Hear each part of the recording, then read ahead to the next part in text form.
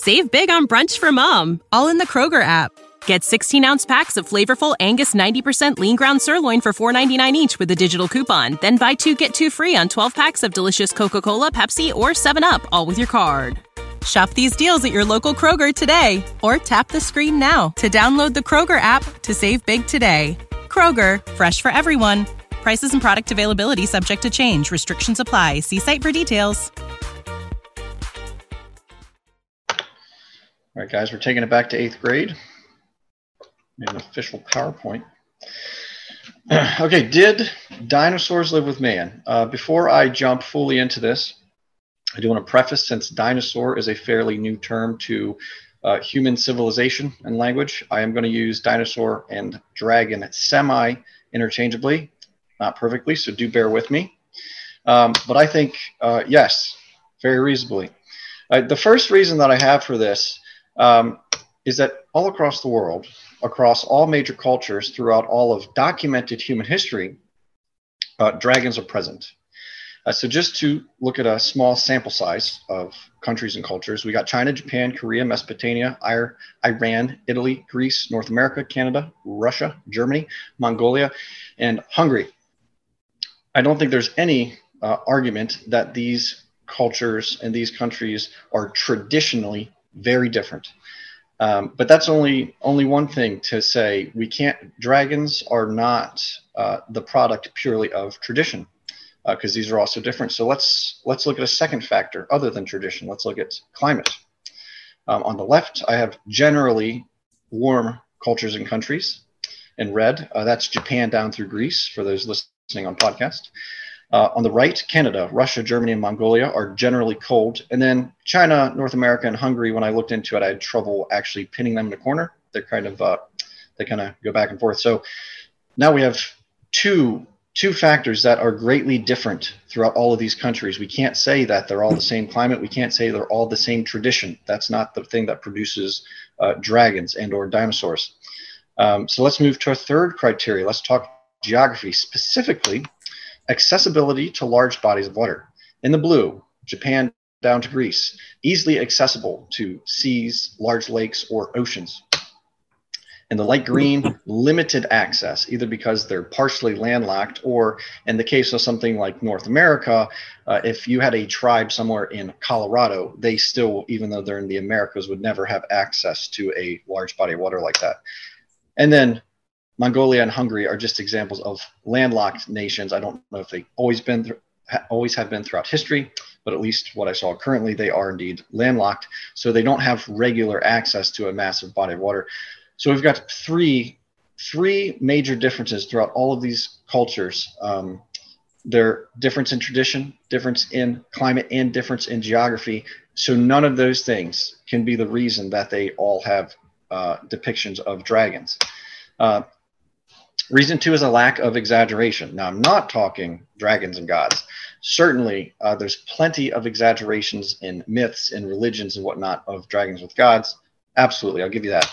What I mean is when real humans are depicted alongside of dragons, specifically in portraiture, such as here, the man slaying the dragon doesn't look any larger than a modern green anaconda might be. This picture, it seems smaller than the horse. This picture, both those dragons seem smaller than the horses. And in this one, it seems to be even the least impressive, potentially smaller than the first dragon that I listed. And it doesn't really have any fantastic features to it. Now, why do I bring this up? Because if these portraits, some of which are very famous, well-known people, I'm not going into all the details for the sake of time, if these portraits are for the sake of hero worship or making a name for yourself, then absolutely they would be blowing these dragons as far in proportion, like the big end dragons and How to Train Your Dragon and whatnot. They would be huge scale, just this massive feat. But no, what we actually see seems to be reasonably sized creatures that could actually be slain by a normal human given the right resources. The third reason, dragons aren't beyond possibility. Now, what do I mean by this? Let's start with unfantastic dragons, such as the French salamander dragon. This really doesn't have, it's not too much of a far cry from a modern day Komodo dragon. It's got a longer neck, probably a little bigger. Or I think it's called a baryonyx. This dinosaur actually could have been the reason, or a similar dinosaur could have been the reason for this depiction. Here's another depiction of this same kind of dinosaur. Not perfect, but again, not a far cry. Let's move back. Let's move into dragons of a more fantastic appearance. On the left is traditional Asia dragons. On the right is a Germanic dragon.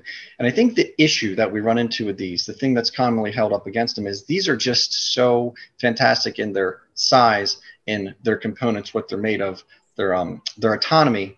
I used the wrong word there. Anatomic. Their anatomic structures, they're so unique that they just don't seem reasonable. But let me push back against that a little bit and say, here are some modern day creatures. The anglerfish, it's, in my opinion, kind of ugly, but it's a fantastic looking creature. Both of these seahorses, beautiful, fantastic looking creatures. These birds I don't think are quite as flamboyant or extravagant as the other two, but certainly very fantastic in their own right. And then the king of combo, the platypus, lots of different anatomic structures pushed into one creature. Put these two ideas together, the fact that we can obviously combine creatures or different structures into one creature with the fantastic appearance of other creatures, it seems to me that the dragon is just the platypus of fantastic looking creatures. Could have been multiple species, multiple different types of dragons. And again, dragons and or dinosaurs. Okay, well, I just showed they're reasonable. Where are they now? Why don't we see them? I have 4 possible explanations. Extermination by fear. Now, I think this is least likely because while certain tribes and cultures could have been so afraid that they exterminated a certain species of dragon, we all live alongside alligators, anacondas, lions, tigers, and bears, and we actually tried to preserve them, even though all of them could tear us to pieces if we were one-on-one in the wild. Passing 6 minutes. I think more 6 minutes. Okay, I'm almost done. More probable, overutilization. Marco Polo, when he was over in Asia, he found that a large reptilian creature was hunted because it had incredible medicinal purposes. It also was highly sought after as being, it was good for eating, and it had a hide that was very profitable as well. They were overfarmed. Second one, which I think is equally as probable, is they're overkilled for sport. Given that they are fantastic, powerful creatures in their own right, any king, nobleman, someone who wanted to make a name for himself would have killed one of these, kind of like if we didn't have rules and regulations, powerful people might be having elephant tusks and tiger heads in their living rooms. And most probable, natural selection. It incorporates all the first 3 because humans would have existed alongside of them. So humans are not only killing them in all 3 of these ways, but now you factor in disease, underpopulation. Are they really the best fit for the environment? I think they could have naturally just gone extinct. And I think that will wrap up my presentation. Just for the sake of it, here are links to all of my photos.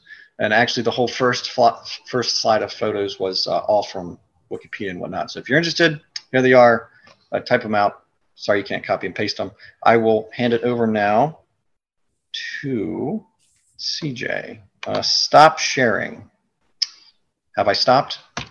Yes, you have. And phenomenal. Thank you so very much. And we'll hand it back over for the other half of the affirmative. Yeah, thank you. So I want to give thanks to everybody for actually participating here, including the audience for participating in, listening and all that. The reasons given by Benjamin, I think, are perfectly legitimate reasons, and I want to kind of add to them for why I think it's very likely dinosaurs might have lived with man.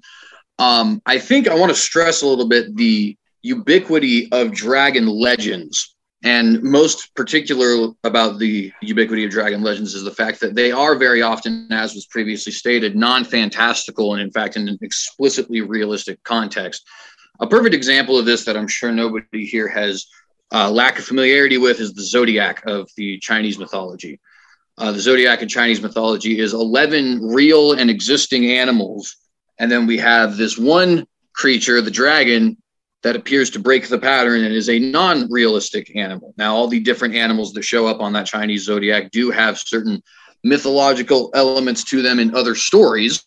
For example, we know that there's monkey kung fu in Chinese mythology, right? And the whole style there of that kung fu is meant to try and take on certain spiritual elements that the Chinese believed they were getting from monkeys and things of that nature, right? And there's dog kung fus and stuff like that. There's, different, what they call those, the Chinese lions that you guys have probably seen, especially familiar with Avatar: The Last Airbender. You've probably seen the turtle lion, right? Well, the face that's on that turtle lion is actually reference to another existing in Chinese mythology creature that you've probably seen on temples and stuff like that, right? This sort of Chinese lion, and it's clearly mythologized, right? And so my point in bringing all that up is to say, when we see a mythologized version of a Chinese dragon in Chinese mythology, that doesn't seem to be strange, considering they have mythologized and exaggerated versions of all the different animals that they place there on that zodiac. But nonetheless, we see that in the listing of these 12 creatures,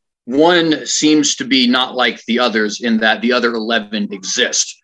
Well, I would say that's likely because, at least in the opinion of the Chinese, it likely did exist, right? And they have mythologized versions just like they mythologize any other existing animals. Another example you have of that also from the Chinese would be recipes that call for things like dragon scale and dragon teeth and stuff like that. Now, we have tons of things that exist like this to this day, right? For example, people will go and they'll hunt rhinoceros, they'll cut off the rhinoceros horn, and then they'll make, some sort of a magic medicine or something like that. And we, having our sciences today, are pretty well aware of what that actually is. It's keratin, same stuff as your fingernails and your hair. It doesn't actually do anything. But when these people are setting up these different, elixirs and stuff like that for their different traditional medicines, they're obviously using a real creature's horn, a real creature, which, just for the record, is incredibly large and looks as if it probably shouldn't exist, right? The rhinoceros looks like it's a fantastical looking beast, I guess is the point. Well, we have records of different elixirs, different medicines, and different things of that nature from ancient China that call for dragon scales, dragon teeth, dragon bones, stuff of that nature, right? Again, kind of placing them into a realm that seems to be, realistic and legitimate and stuff like that. And, of course, we can go down with the different stories here that people have, like, for example, the story of Beowulf and stuff like that. But that's not really the main purpose of my point. Point is just to say we see groupings of these creatures alongside other real and existing creatures, right? There's also, like I said, that when it comes to that particular point, the ubiquity of these legends in all the different places. Anything we see in mythology that is ubiquitous is at least grounded in human experience. I'll give a perfect example in the form of giants. Now, do 40-foot people exist? No. But Shaquille O'Neal does, and Yao Ming does, and other men who are quite large compared to the rest of us do exist. So we can see why Greece, China, Africa, Mexico, Israel, they're all going to have the same legends as it pertains to giant humans, because giant humans exist. Now, will they exaggerate that, mythologize that kind of stuff? No doubt. But there is still a grounding in easily discernible reality. Another example you could give for this is vampirism. Well, people who, for cultic reasons, drink blood do exist. Now, do they turn into bats? Do they have the whole thing with driving the stake through them, all that kind of stuff? Of course not, right? So there certainly is, again, mythologized elements here. But we do see, again, a ubiquitous thing, something that's cross-cultural, that's grounded in easily discernible reality, which is why it tends to be cross-cultural. In the same way, I think we can look at these different large reptilian megafauna. We have large reptilian megafauna in all the different mythologies throughout the world. There doesn't seem to be anything else that's ubiquitous without being grounded in reality. So while we can certainly, look at the flying might not be accurate, the breathing fire and stuff like that might not be accurate. We can see certain mythologized elements of this. The fact that they exist should be grounded in some sort of easily discernible reality, just like everything else we find ubiquitous throughout mythology. I'm not aware of one ubiquitous myth that is not grounded in an existing creature, phenomenon, or something along those sorts. And I would challenge anybody to bring one up.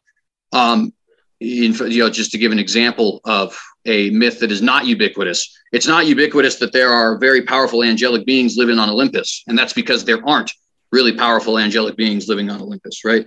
That's just to give an example of when you have something that's unique to a certain culture, it's easy to see how a culture could make that up or misinterpret something or something along those lines. But when it comes to these things that are found all over the world, thank you, it doesn't appear to be the case that any of these ubiquitous myths actually are, the creations of human beings and stuff like that.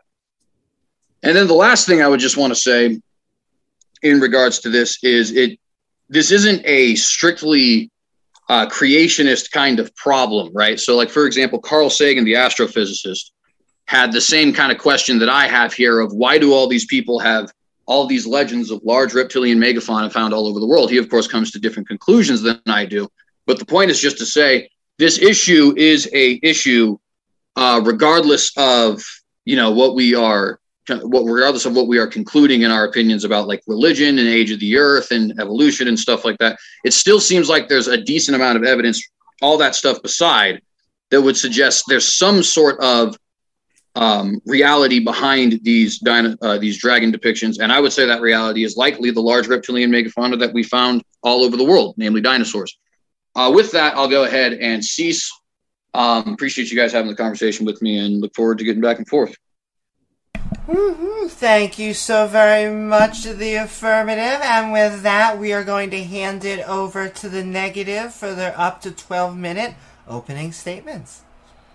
Thanks. And could you stop me at 6 minutes so I can give the rest of my time to my friend Snake? Absolutely. Great. And I'm going to go ahead and share my screen. Okay, 1 second, please. All right. So I would like to begin my opening statement by setting a definition for scientific proof that I feel like will be absolutely impossible for our opponents to meet. Science, the collection and documentation of observable facts and an ongoing discussion of how these facts can be linked together into explanations. As predicted, the primary evidence that our opponents have given so far have been extremely cultural. And I will be spending the majority of my time for my section of the opening statement showing why cultural evidence is completely irrelevant. So the most compelling cultural evidence that has been provided for this problem so far would be the idea of cave paintings and hieroglyphics.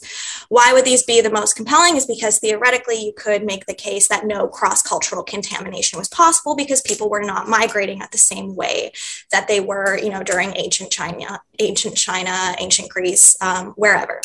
And I want to take a little bit of time to show why the most famous hieroglyphics are completely absurd and basically just open to interpretation. The most well-cited one is this guy. People say that this is very clear proof that it is a dinosaur. I say it could be an ostrich, an exceptionally beautiful chicken, or a tilted elephant. Also, this handsome fella could be a praying mantis, high fashion model, a pigeon, or an exceptionally beautiful chicken. And once again, this friendly guy could be an upset cat, a Wendigo, and once more, an exceptionally beautiful chicken. What does this prove? That chickens are exceptionally beautiful. Now, I'm glad that my opponent mentioned before that dragons are ubiquitous and that there are several other examples of ubiquitous myths. And I'd like to take a little bit of time to reflect on the ubiquitous myths that are even more common than dragons. So mermaids can also be found in hieroglyphics all across the world where cross-cultural contamination would be extremely unlikely, and as well throughout history and throughout many cultures. Likewise, vampires, as mentioned by my lovely opponent, have been found almost universally across cultures. And werewolves. Now, my opponent mentioned that these are not extreme and they're not absurd because they're grounded in reality. They're all based off of human forms. So are dragons. Lizards exist. This is something that we know. In fact, we are even aware of Komodo dragons and other animals right now that have striking resemblances to various dragonic myths. And I do find it a bit of a strange definition that they're linking dragons and dinosaurs directly together. And I think that this is a far leap, and neither me nor my partner Snake will accept the definition that a dragon is a dinosaur. My opponent asked, can you name one ubiquitous myth that is not grounded in reality whatsoever? And I absolutely can. And this is the most ubiquitous myth of all time. And it is found in every single culture every single part of the world throughout history consistently, and that is ghosts.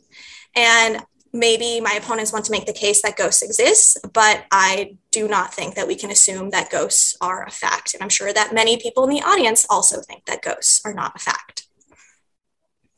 So people may turn to hieroglyphics or cultural evidence to show that humans existed with dinosaurs because they have sort of the visual depictions. I'm here to say that correlation is not causation. In fact, the artistic depictions of dragons very likely have changed the way that we consider dinosaurs and depict them via our archaeological evidence. As you can see, the way that we depict dinosaurs in the scientific community drastically changes throughout the decades, to the point where they look completely unrecognizable as our science becomes more advanced. So I'd like to argue that the reason that dragons resemble dinosaurs is because we have the ability to reference previous cultures and depict it in that way. And as we become more and more advanced, it becomes more of a distant resemblance. And finally, I'd like to conclude this rebuttal by saying that if we accept the standard of evidence that humans existed with dinosaurs, in 1,000 years, people who are on your side are going to use these images to prove that humans existed with dinosaurs. So I'd like to use my opening statement to hopefully establish that cultural evidence is completely irrelevant and should not be regarded. And with that, how much time have I taken? Have 2 more minutes left? 2 more minutes. Okay. So I want to bring up the fact that you are mentioning that these dragons that you have listed are found all over the world, despite regional differences, climate differences. And I'd like to make the argument that if your case was actually correct, this would not be true. It would be far more likely that these dinosaurs that still existed were only present in certain regions within the world and not all over. It's very unlikely to imagine that all of these dinosaurs existed simultaneously all across the planet. And I want to say that you describe these dragons as non-fantastical and therefore more likely to be real. However, I find that your definition of fantastical is absolutely subjective. Can you scientifically quantify what is fantastical? No, you can't. So it's simply you claiming that they are non-fantastical. And as my partner Snake will bring up, dragons also look drastically different according to different cultures, to the point where they become unrecognizable. And I really want to stress over and over and over again that there are so many other possible influences for our depictions of dragons based within nature. And furthermore, we actually have scientific evidence. Our side has scientific evidence. And the scientific evidence can be found in the fact that carbon dating, radioactive dating has never shown humans and dinosaurs to exist within the same time. In fact, if you look within the layers of the Earth, there is a 66 million year gap between the last existing dinosaurs and humans. And with that, I'd like to yield my time to Snake.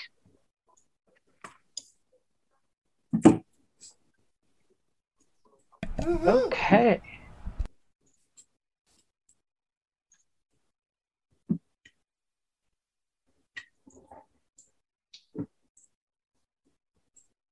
So, okay, how does that look? Looks good on my end. All right. It doesn't look scrunched or anything? No, I think it looks good. Okay. Anybody else? All right. Basically, I didn't really see much presented at all other than dragon myths. This severely underdetermines the issue because there are so many other explanations for these myths. We also have radiometric dating of the samples of all the dinosaurs, at least the layers they're found in. And so all of the science, all the consensus goes against this proposition. We would have to be debunking all the best science and scientists, and they would have had to severely not know what they're talking about, while the Bible does, or really what they're going off of is just various myths from around the world.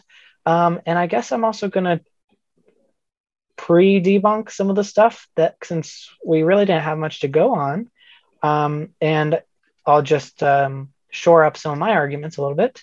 As my partner wonderfully demonstrated, chickens are beautiful. But what she failed to disclose is that chickens are in fact dinosaurs. So yes, obviously birds are accepted as dinosaurs in evolutionary biology, but I think we can all agree that we're talking about non-avian, non-bird dinosaurs, the ones that supposedly, according to the science, died off millions of years ago.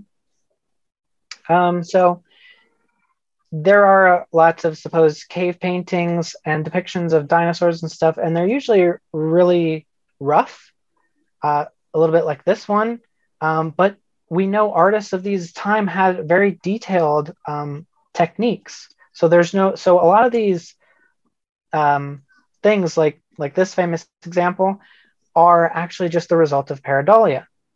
This one in particular, the author Paul Taylor of the book that the image on the left was in, apparently created this image specifically to look like the image on the right, and which was very undetailed and really is inaccurate as to what dinosaurs really would have looked like. They did not have floppy tails. This particular species he's trying to compare it to would not have walked like this or been able to even physically bend its tail like that.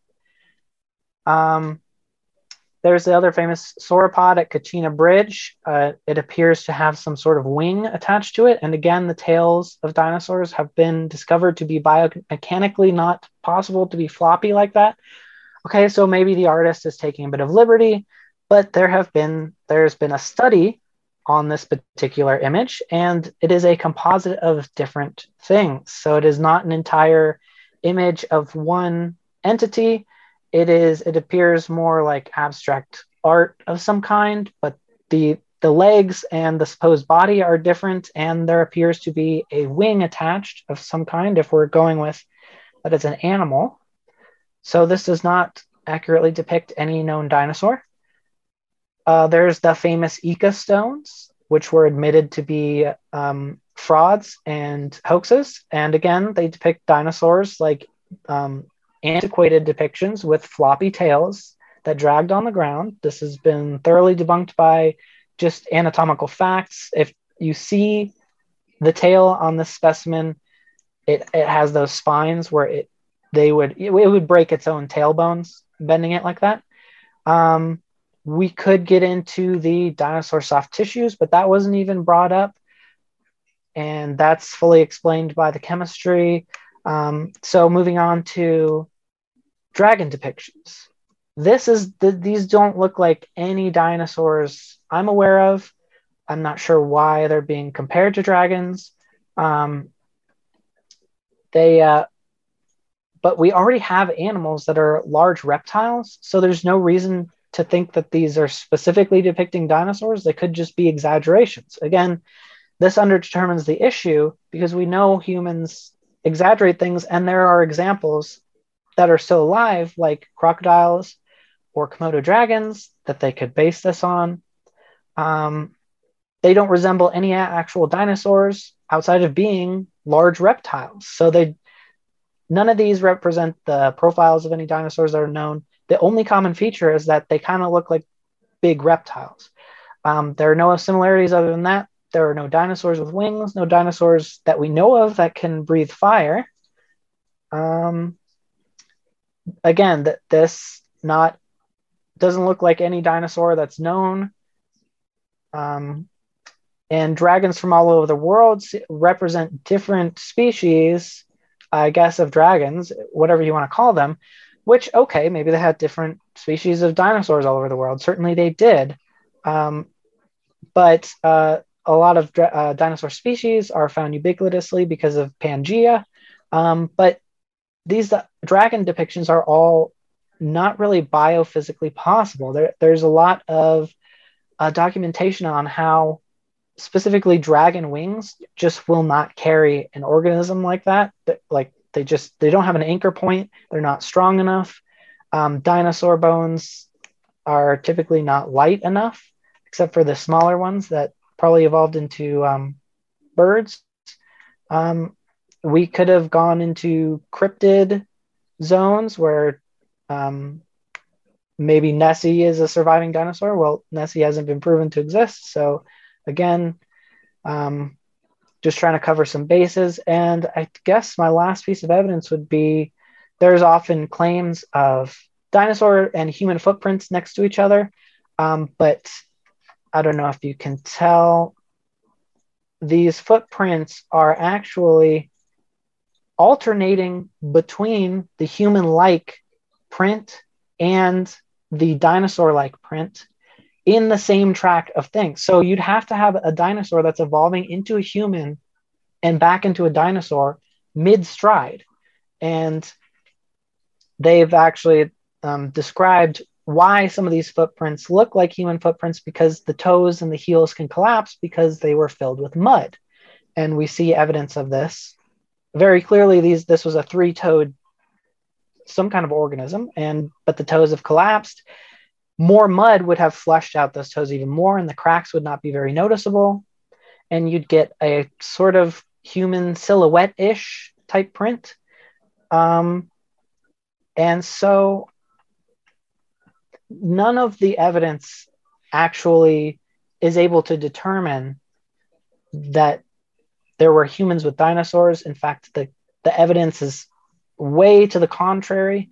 Any evidence that could possibly fit that hypothesis is underdetermined. You can't tell the difference between mythological reports of dragons and people attempting to capture real living dinosaurs as in the art. And yes, dragon myths are grounded in giant reptiles, which exist all over the world, and human imagination. We know lots of these monsters can be made up. Large reptiles exist, birds exist. They put wings on a large reptile, and you have a dragon. And gonna be time. And I'll stop there.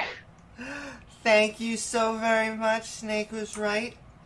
In fact, I would like to thank all of our interlocutors, and that concludes both sides' opening statements. But if you just joined us, welcome everyone to Modern Day Debate.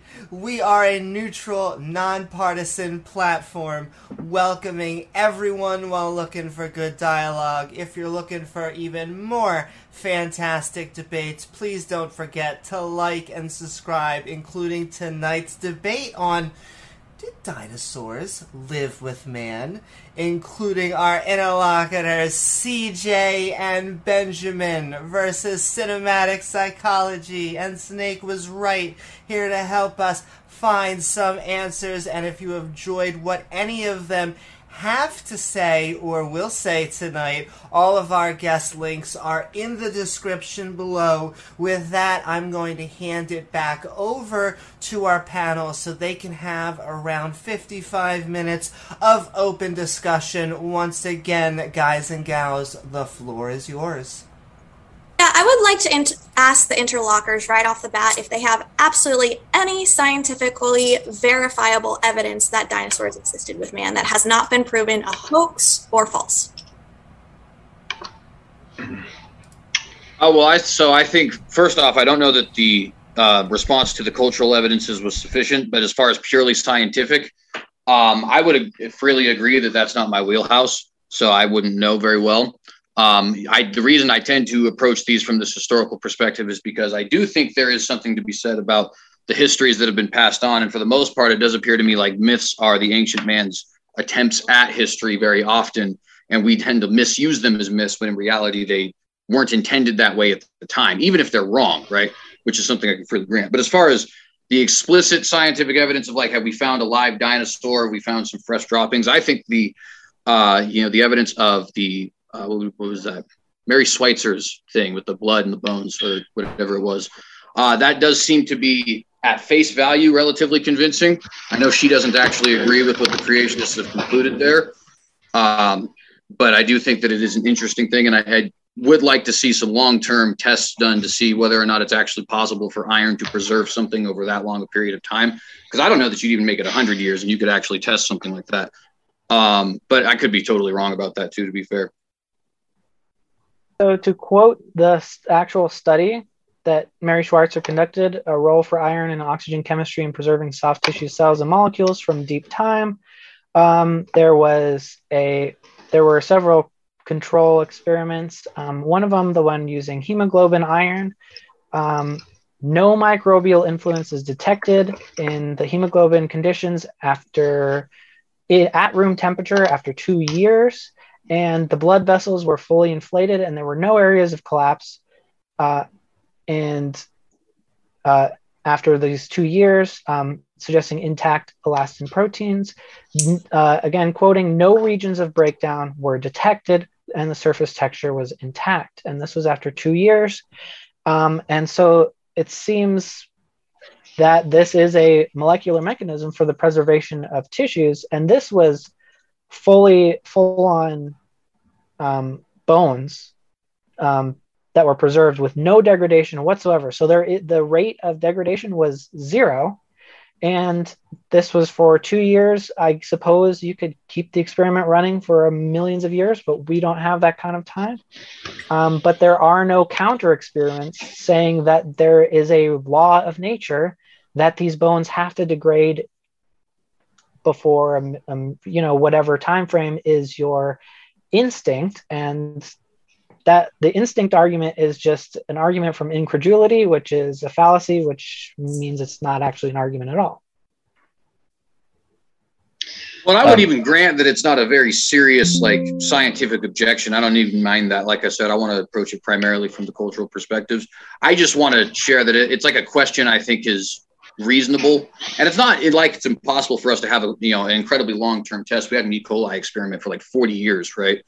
However long it actually took for that to take place, multiple thousands of generations. And so I think it would be a good idea for us to see something like that. Because when you're talking about, extrapolating 2 years onto a period of 66 million, now, obviously, you're going to run into that same problem regardless of where you go. But my skepticism certainly whittles down the longer that time period gets. And to be clear, the actual tissues found in the fossils were rock solid when they were discovered.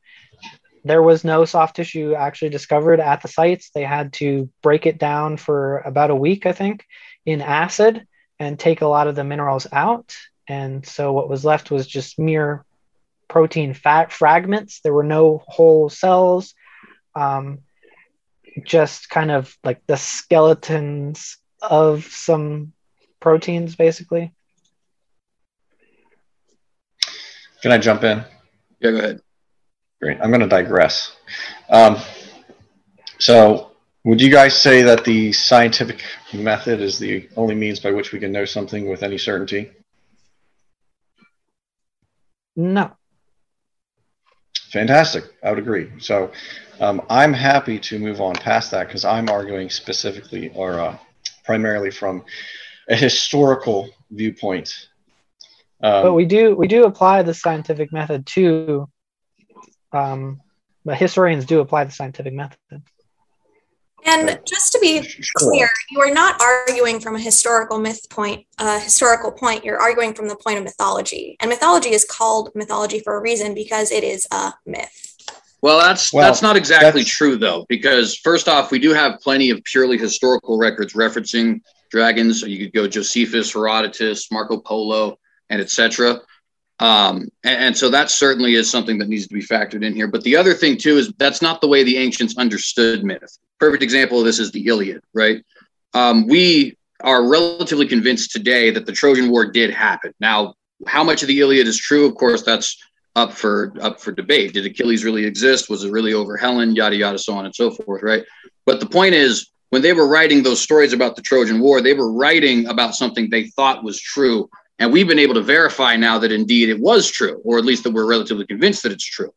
So when we say mythology is arguing from a point of essentially historical fiction, that's not really accurate. The ancients actually saw these things as events that really did take place. Very often legend, mythologized and things of that nature, I would certainly grant that. But we have very good evidence that a lot of these events did take place, and we know that they meant to communicate things that took place. And to give a clear example of another one that we would see here as far as them meaning to communicate it, we have talks from not only Herodotus, who's a historian, but also many philosophers like Aristotle, Socrates, and so on. And they're all trying to look at the historical Hercules and how you can get in. Antisthenes is actually very famous for this, trying to look at what you can learn from the historical Hercules. Now, is there a historical Hercules? Maybe, maybe not. That's not the point. The point is Antisthenes, who's a Greek living in that cultural context, believes that story to be history.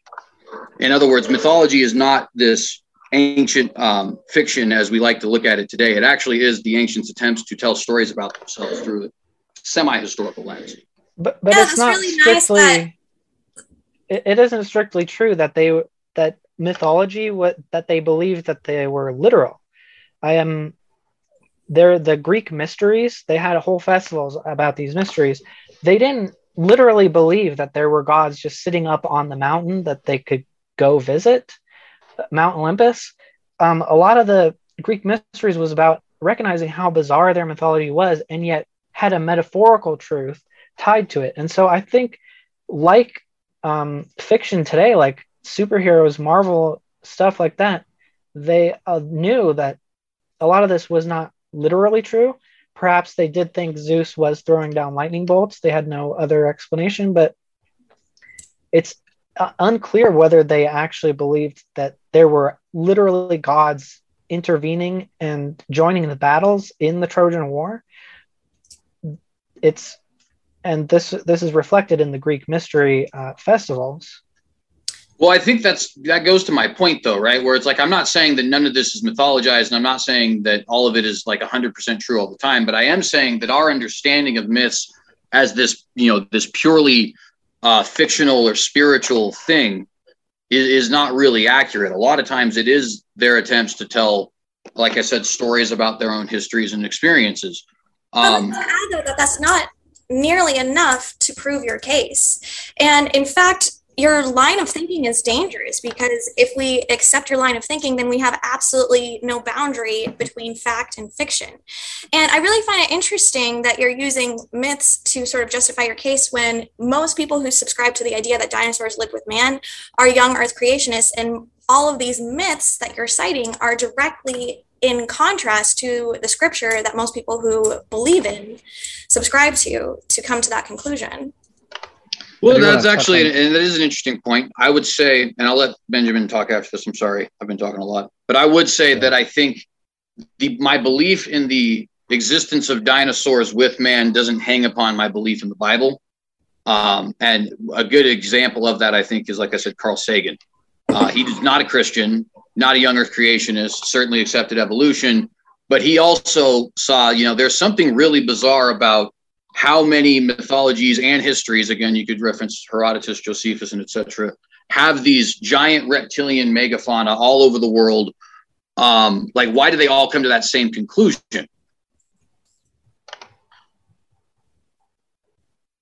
So I don't want to take too much time because Benjamin wanted to talk also, but.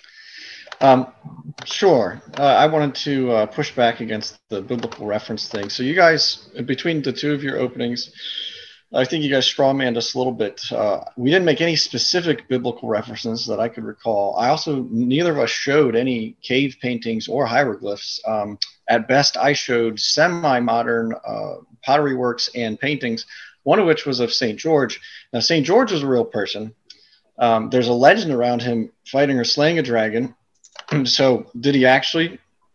That's up for debate. He certainly could have. And the point that I made on the exaggeration standpoint is, if it was truly just exaggerated, if St. George really didn't do that, why didn't they just blow that dragon completely out of proportion? Why do so many different pictures of it look like something that's reasonably sized and certainly could have existed?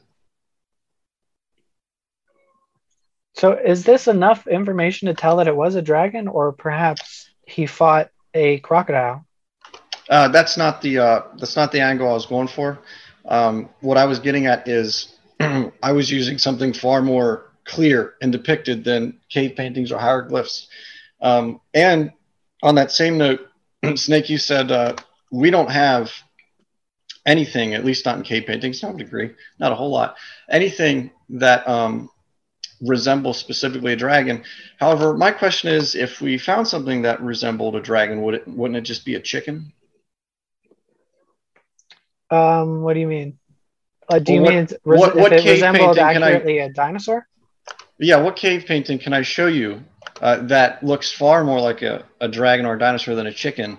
Which one can I show you that you won't say, well, it could just be a chicken? For example, the Sioux Indian one that I'm sorry, that Psychology presented. Do you really think that looks like a chicken? That cave painting, you really think that looks like a chicken? I mean, serious, genuinely.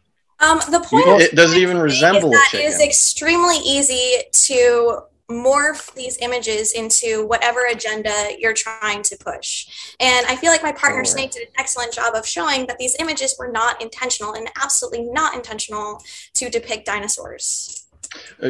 Well, yes, and I drew a clear line. In my second reason for non-exaggeration. I said there certainly were some exaggerations in the clear mythology, but then I showed that there are other cases where it's not intended to be, or at least it doesn't seem to be intended to be, mythology. And so that's why I'm pushing back now on, if we have something that doesn't have any reference to mythology, no reference to gods, no reference to anything, when do we get to the point where you guys don't call it a chicken? So one of the issues, like art is stylized. So if you go and look at South or Mesoamerican art, like Quetzalcoatlus, you can barely tell that that's supposed to be a snake, but it barely looks like a snake.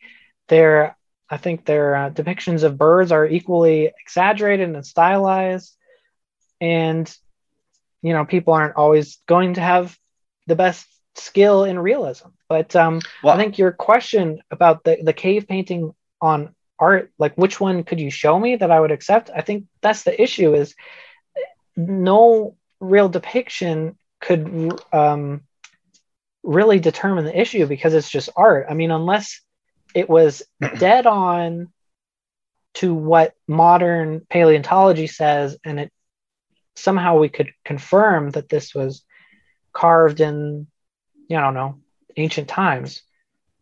But the issue seems to be that I don't think artistic depictions are enough evidence to prove your point. And I would also like to add on that the fact that you're showing that these are not exaggerations does not prove your case whatsoever. There are plenty of myths that are not necessarily terribly hard to believe. For example, elves or, gremlins, they're trolls. There are plenty of things that are not fantastical. And even your partner kind of contradicted you by mentioning giants in the first place. So that doesn't prove any evidence. And this is a bit of a tangent, but there is a certain way to be more persuasive when you're lying, is by basing your lie on something more realistic. And lizards once more exist, and so do beautiful chickens.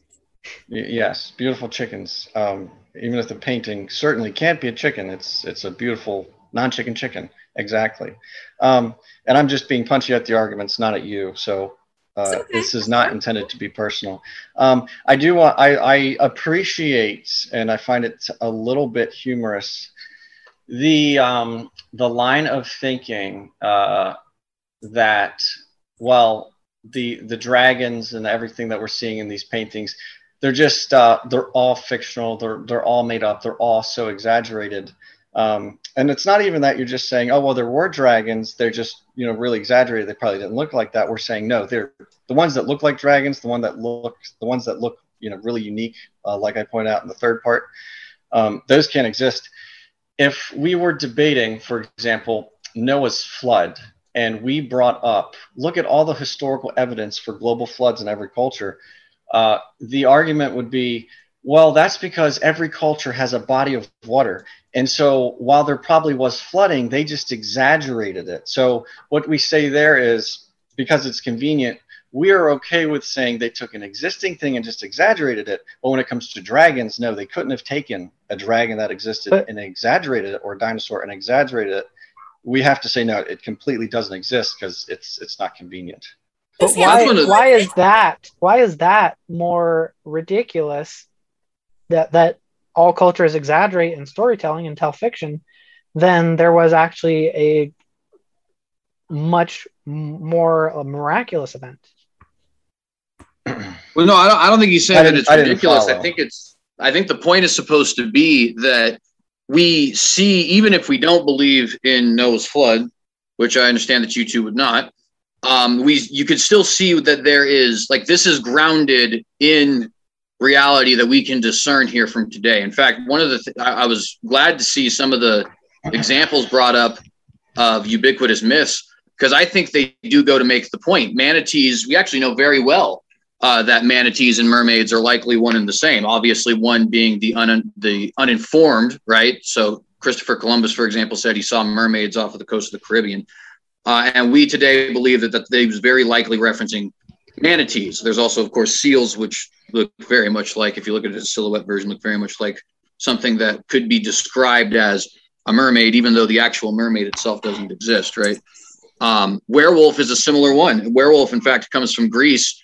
And not only do we know wolves and men exist, but we know that the Greeks were very fond of the taking the two and putting them together sort of thing, with centaurs and with the half goat thing that's name is completely fleeting me at the moment, the Minotaur, stuff like that, right? So we can see not only where it came from, but also why it came from. And you couple that with things like rabies and other degenerative diseases, it's, again, something that seems to be very easily grounded. Although I don't know if werewolves would actually be ubiquitous. I think that we can clearly trace those back to Greco-Roman myth, but I digress on that part. When it comes to these other sort of ubiquitous myths, you know what I mean? It seems to me like they have to be grounded somewhere. Now, you've offered potentially a Komodo dragon, but a Komodo dragon, hence its name, lives in a very isolated area. There's no reason we should see the Greeks and the Scottish and the Irish and the Egyptians and all of them having reference to Komodo dragons. And when we say another creature, for example, another one was brought up as the crocodile. Well, they know what the crocodile is, and they depict it as a crocodile. Even the mythologized version they depict as a crocodile. For example, there's that Egyptian god with the crocodile head, right? That's clearly, I think, something we would all agree is mythology in the modern sense of the word. It's fake, it's fiction, right? But the crocodile does actually resemble a crocodile, that crocodile head at least, right? To me, it seems like when we have all these different myths kind of referencing the same thing, coupled with histories from the same time referencing these as existing creatures, like Herodotus and the different philosophers, Marco Polo, even it's all the way up to the 1300s, I think.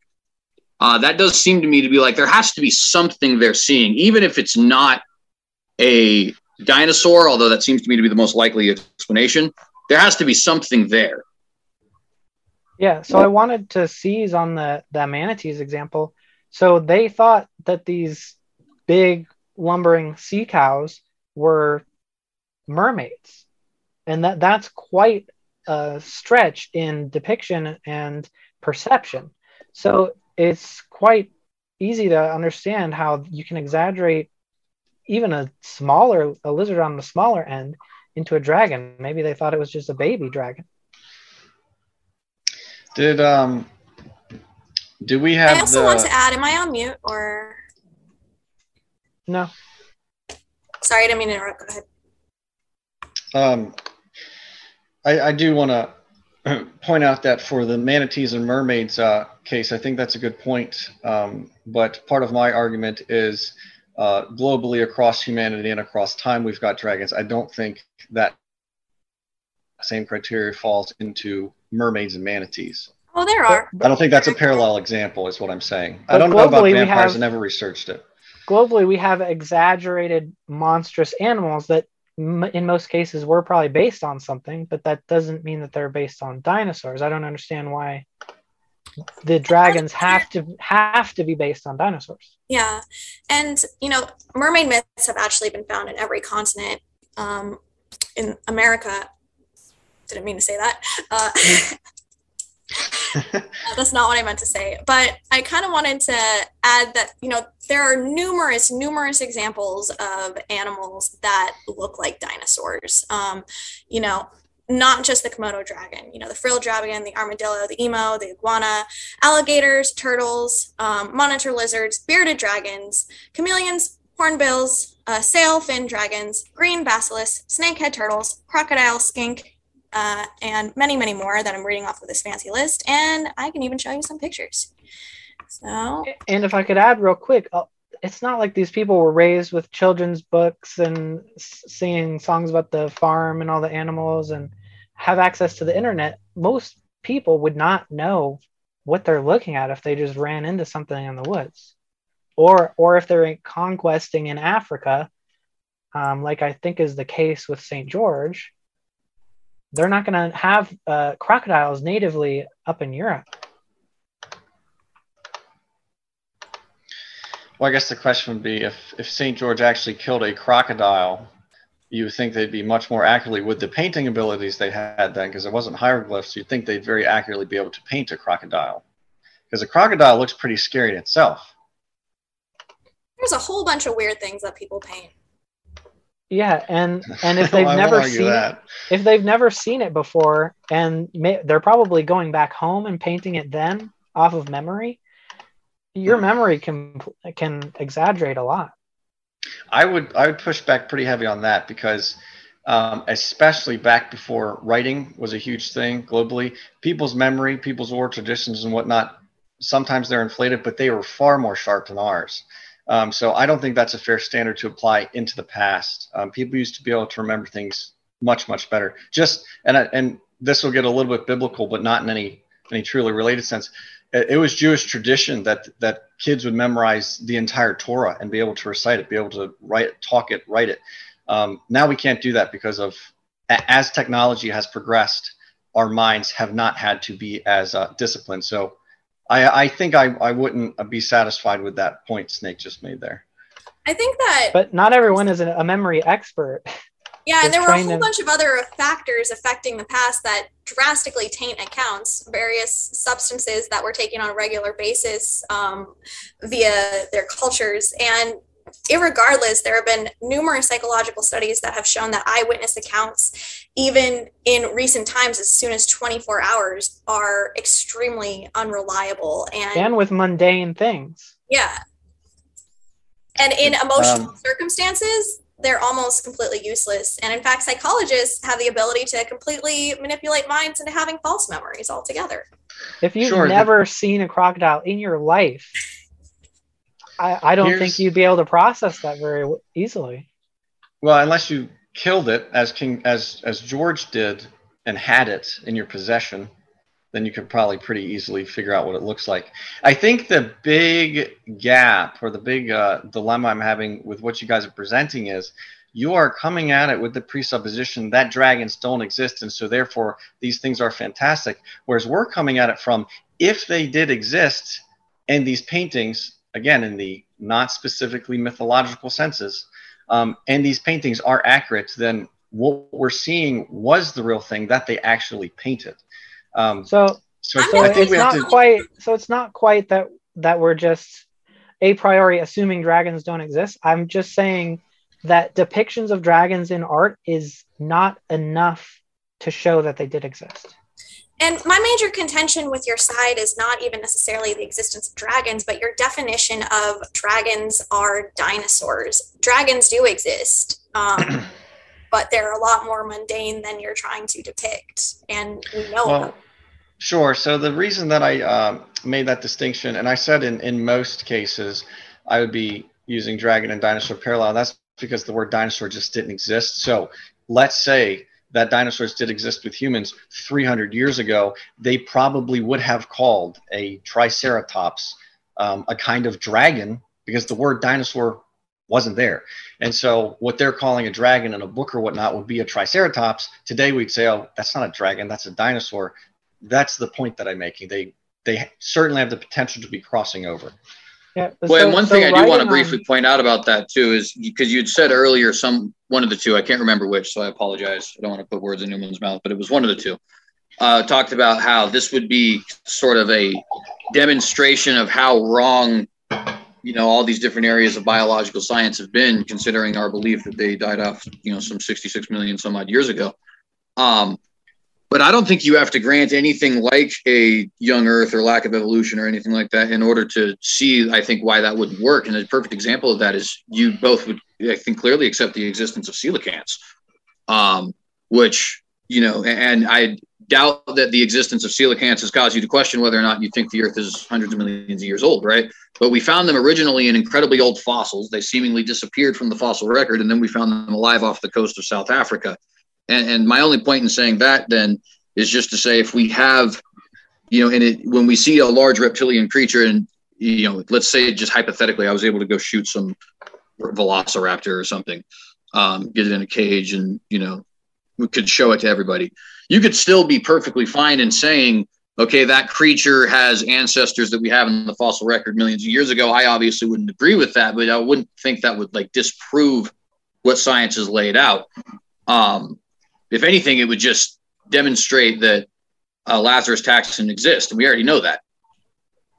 So to make this debate workable, can you provide a clear definition for dinosaurs that you cannot manipulate to your own convenience, that cannot be found in our known biological system today, that would be fair and reasonable for both of our sides? Because my personal definition of dinosaurs are the reptilian animals that went extinct in the Cretaceous era. Sure. So, well, because go ahead, Ben. Well, I was just going to say, again, the point that I last made was where my definitions are crossing over. And the point that I made about, well, snake, will you ever accept it as something other than a chicken, no matter how good it looks? The point I was making is I showed an example of how the French salamander, which Snake also showed, resembled the Baryonyx dinosaur. It resembled it. I'm not saying it was a perfect fit, but also the Sioux, I know I'm not pronouncing it right, but the Sioux Native Americans that you actually showed, that I said, how in the world can you think that's a chicken? That could have resembled Ankylosaurus. I always called them clubtails as a kid. So those things resemble the definition that you just asked us to give. But when we say, hey, here it is, you say, well, that could be a chicken. So I think that's where I'm saying it seems you guys have a presupposition that won't let you get to us, even if we give you what you're asking for. And I think it was kind of found in that definition, too, because if I found a velociraptor, then it would logically follow that it didn't go extinct in the Cretaceous. This is a hypothetical, right, where I have a living velociraptor I can show you guys. It would logically follow they didn't go extinct then in the Cretaceous. Otherwise, I wouldn't have one, right? Which would mean it wasn't a dinosaur by the definition previously provided, because you said it was the large reptilian creatures that went extinct during the Cretaceous period. But right now, as it stands, with me not having a velociraptor, you would consider that to be a dinosaur, right? So like if we find a raptor, a T-Rex, a sauropod in the modern world, would that all of a sudden mean it wasn't definitionally a dinosaur anymore? We could potentially define it as dinosaurs are what is, according to modern day paleontology at this very moment, right now, this minute, this second, regarded to have gone extinct within the crustacean area. And they're defined by the anatomy of those creatures during that time. Yes. There are many diagnostic characteristics that will qualify you as a dinosaur. Birds meet those, but again, we're not talking about the bird survivors. Well, and that's another one too, that I think I could grant to you that a chicken was, I don't believe this, but I could grant it that a chicken is descended from dinosaurs and still have my position be true, right? Because obviously, we believe that humans, modern scientists believe that humans and apes had split from a common ape-like ancestor in the past, but we obviously still have apes. And you can just go to the local zoo and see a chimpanzee. Now, obviously, there's a mix-up in that chimpanzees didn't evolve into humans according to the modern evolutionary theory. So that's not what I'm saying. But my point is just to say, if we could just grant a lot of that stuff that typically comes with this argument. Let's say the Earth is millions of years old. All the periods happened. Evolution is true. The evolutionary chains we have of dinosaurs to birds is true. All that being granted, you could still have that being granted and still have somebody or some creature, from the clade Dinosauria that actually existed in the modern world, or even multiple, not modern world, but in the ancient world. I guess they wouldn't exist now. I prefer that to be true. I want there to be dinosaurs. So I want to try to satisfy your guys' answer the best I can. I've only been researching this topic fervently for 3 days now. So everything I've shown and I'm talking about, I figured out in the last 3 days. So I can just Professor Dave myself with the little spaceman and the Dunning-Kruger effect or whatnot. So I have to be careful with that. But to the best of my ability, answer your guys' question, I think that the two examples I gave fit what you are looking for as far as modern paleontology. Are they perfect and are they guaranteed to be depictions of dinosaurs? Probably not perfect and guaranteed, but I certainly don't think a chicken is a better explanation. So if we want to digress from that, that's fine. But I think both sides are being a little rigid. Well, some of these doesn't look like anything determinable. That's the point. It's like it could be this, it could be that, it could be any of 10 things. Some of them don't even look like anything that's known. So it's underdetermined. If we want to say that the Sioux Indian painting or hieroglyph or whatever it was isn't fiction, if it's a fully fictional being, okay, so be it. But if it's not fiction, nothing that we see or have today really fits that. It doesn't look like an ox. It doesn't look like an alligator. But it does just happen to look like something that we have discovered is a modern dinosaur. It doesn't look very much like a dinosaur to me. Yeah. And so riding on that point, like in going back to St. George with dragons being dinosaurs, the animal George is depicted as killing looks nothing like any known dinosaur or even like a pterosaur. So if eyewitnesses were so reliable, they're still not depicting any accurate dinosaurs or pterosaurs, which are the flying lizards. They're not actually dinosaurs, but they lived. They're also extinct. They lived with dinosaurs. I think that's true of some of them. Is it possible that he killed a dinosaur that we've not yet discovered? Even a whole family group that we've not yet discovered. Is that possible? I think your question kind of summarizes the entire problem with your argument is your entire premise. Well, but I let me answer that right not grounded on any evidence whatsoever. It's grounded on the right, but the point that I'm making, asking us to believe it. Hold on. Point that go ahead. And I'm going to pull everyone into their corners. Go for it. Yeah. So sorry. I'm going to be brief. So, yes, it is certainly possible, and I hope it is the case. But that aside, it is possible, but an artistic depiction is not enough evidence to determine that. That's it. That's our position. Yeah, exactly. I mean, is it possible that I have a toilet made of gold? Absolutely, but I don't. Sure. You can't prove it. One thing, though, I want to point out with this, so I think, first off, when you have these depictions that are not, you say that they don't look like any known creature, obviously we are having some pushback in that me and Benjamin do believe that some of them depict certain creatures.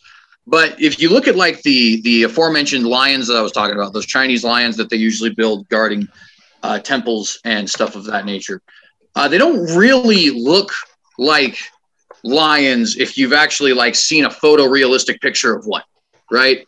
But we do know that they're talking about lions because we have the different historical evidence that demonstrates that they were. They have highly exaggerated features a lot of times. A lot of times their bottom canines, for example, are just protruding ridiculously up to their kind of like a bulldog. But the point there is just to say, like, we do know that artistic license exists, but that artistic license is being taken on an existing creature, right? But then also, some of these depictions are a lot more unambiguous, I think, than is presented. So, for example, I think it's the Khmer Rouge. The Khmer Rouge is the government. But something over there in Cambodia, it's this big, huge, awesome Angkor Wat, that's what it's called. Big, huge temple complex in Cambodia. Very beautiful, very ornate. It's got a picture of an animal that is surrounded by a bunch of other existing animals that looks like the spitting image of a Stegosaurus. Or there's Have you heard the explanation that all the other animals also have leaves behind them that look exactly like the supposed Stegosaurus back?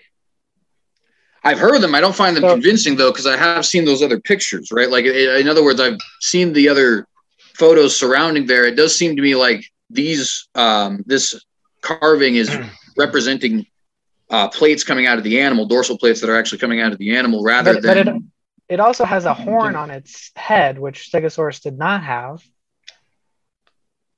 Right. No, but that's what I'm saying. I don't think there's any, like, problem with there being an error or two, right? That's why I bring out this sort of the lion example, right? So that lion does very clearly, artistically represent a lion, and yet at the same time, there's still going to be exaggerated features. And when we look at something like this particular, what I think is a Stegosaurus, if there's going to be a feature they might have gotten wrong, especially something small like a horn on the head. We have pictures of almost every creature with horns on their head. A lot of them don't have them. We have pictures of humans with horns on their head, right?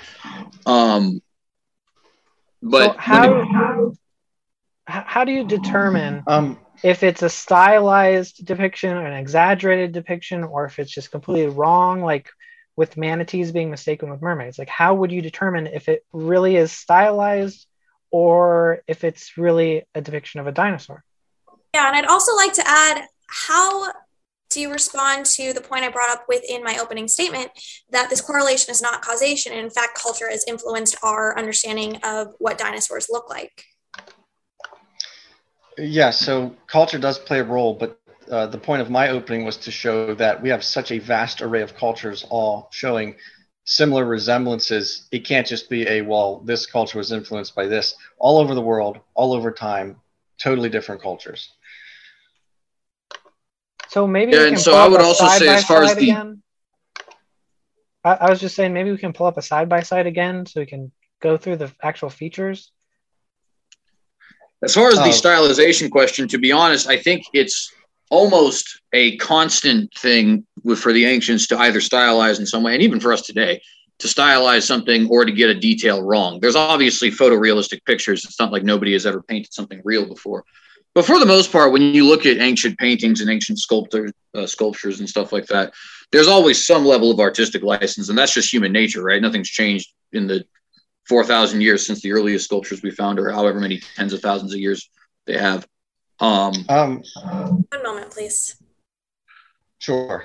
So you'd agree that there are false or fictional creatures that are depicted in art, right?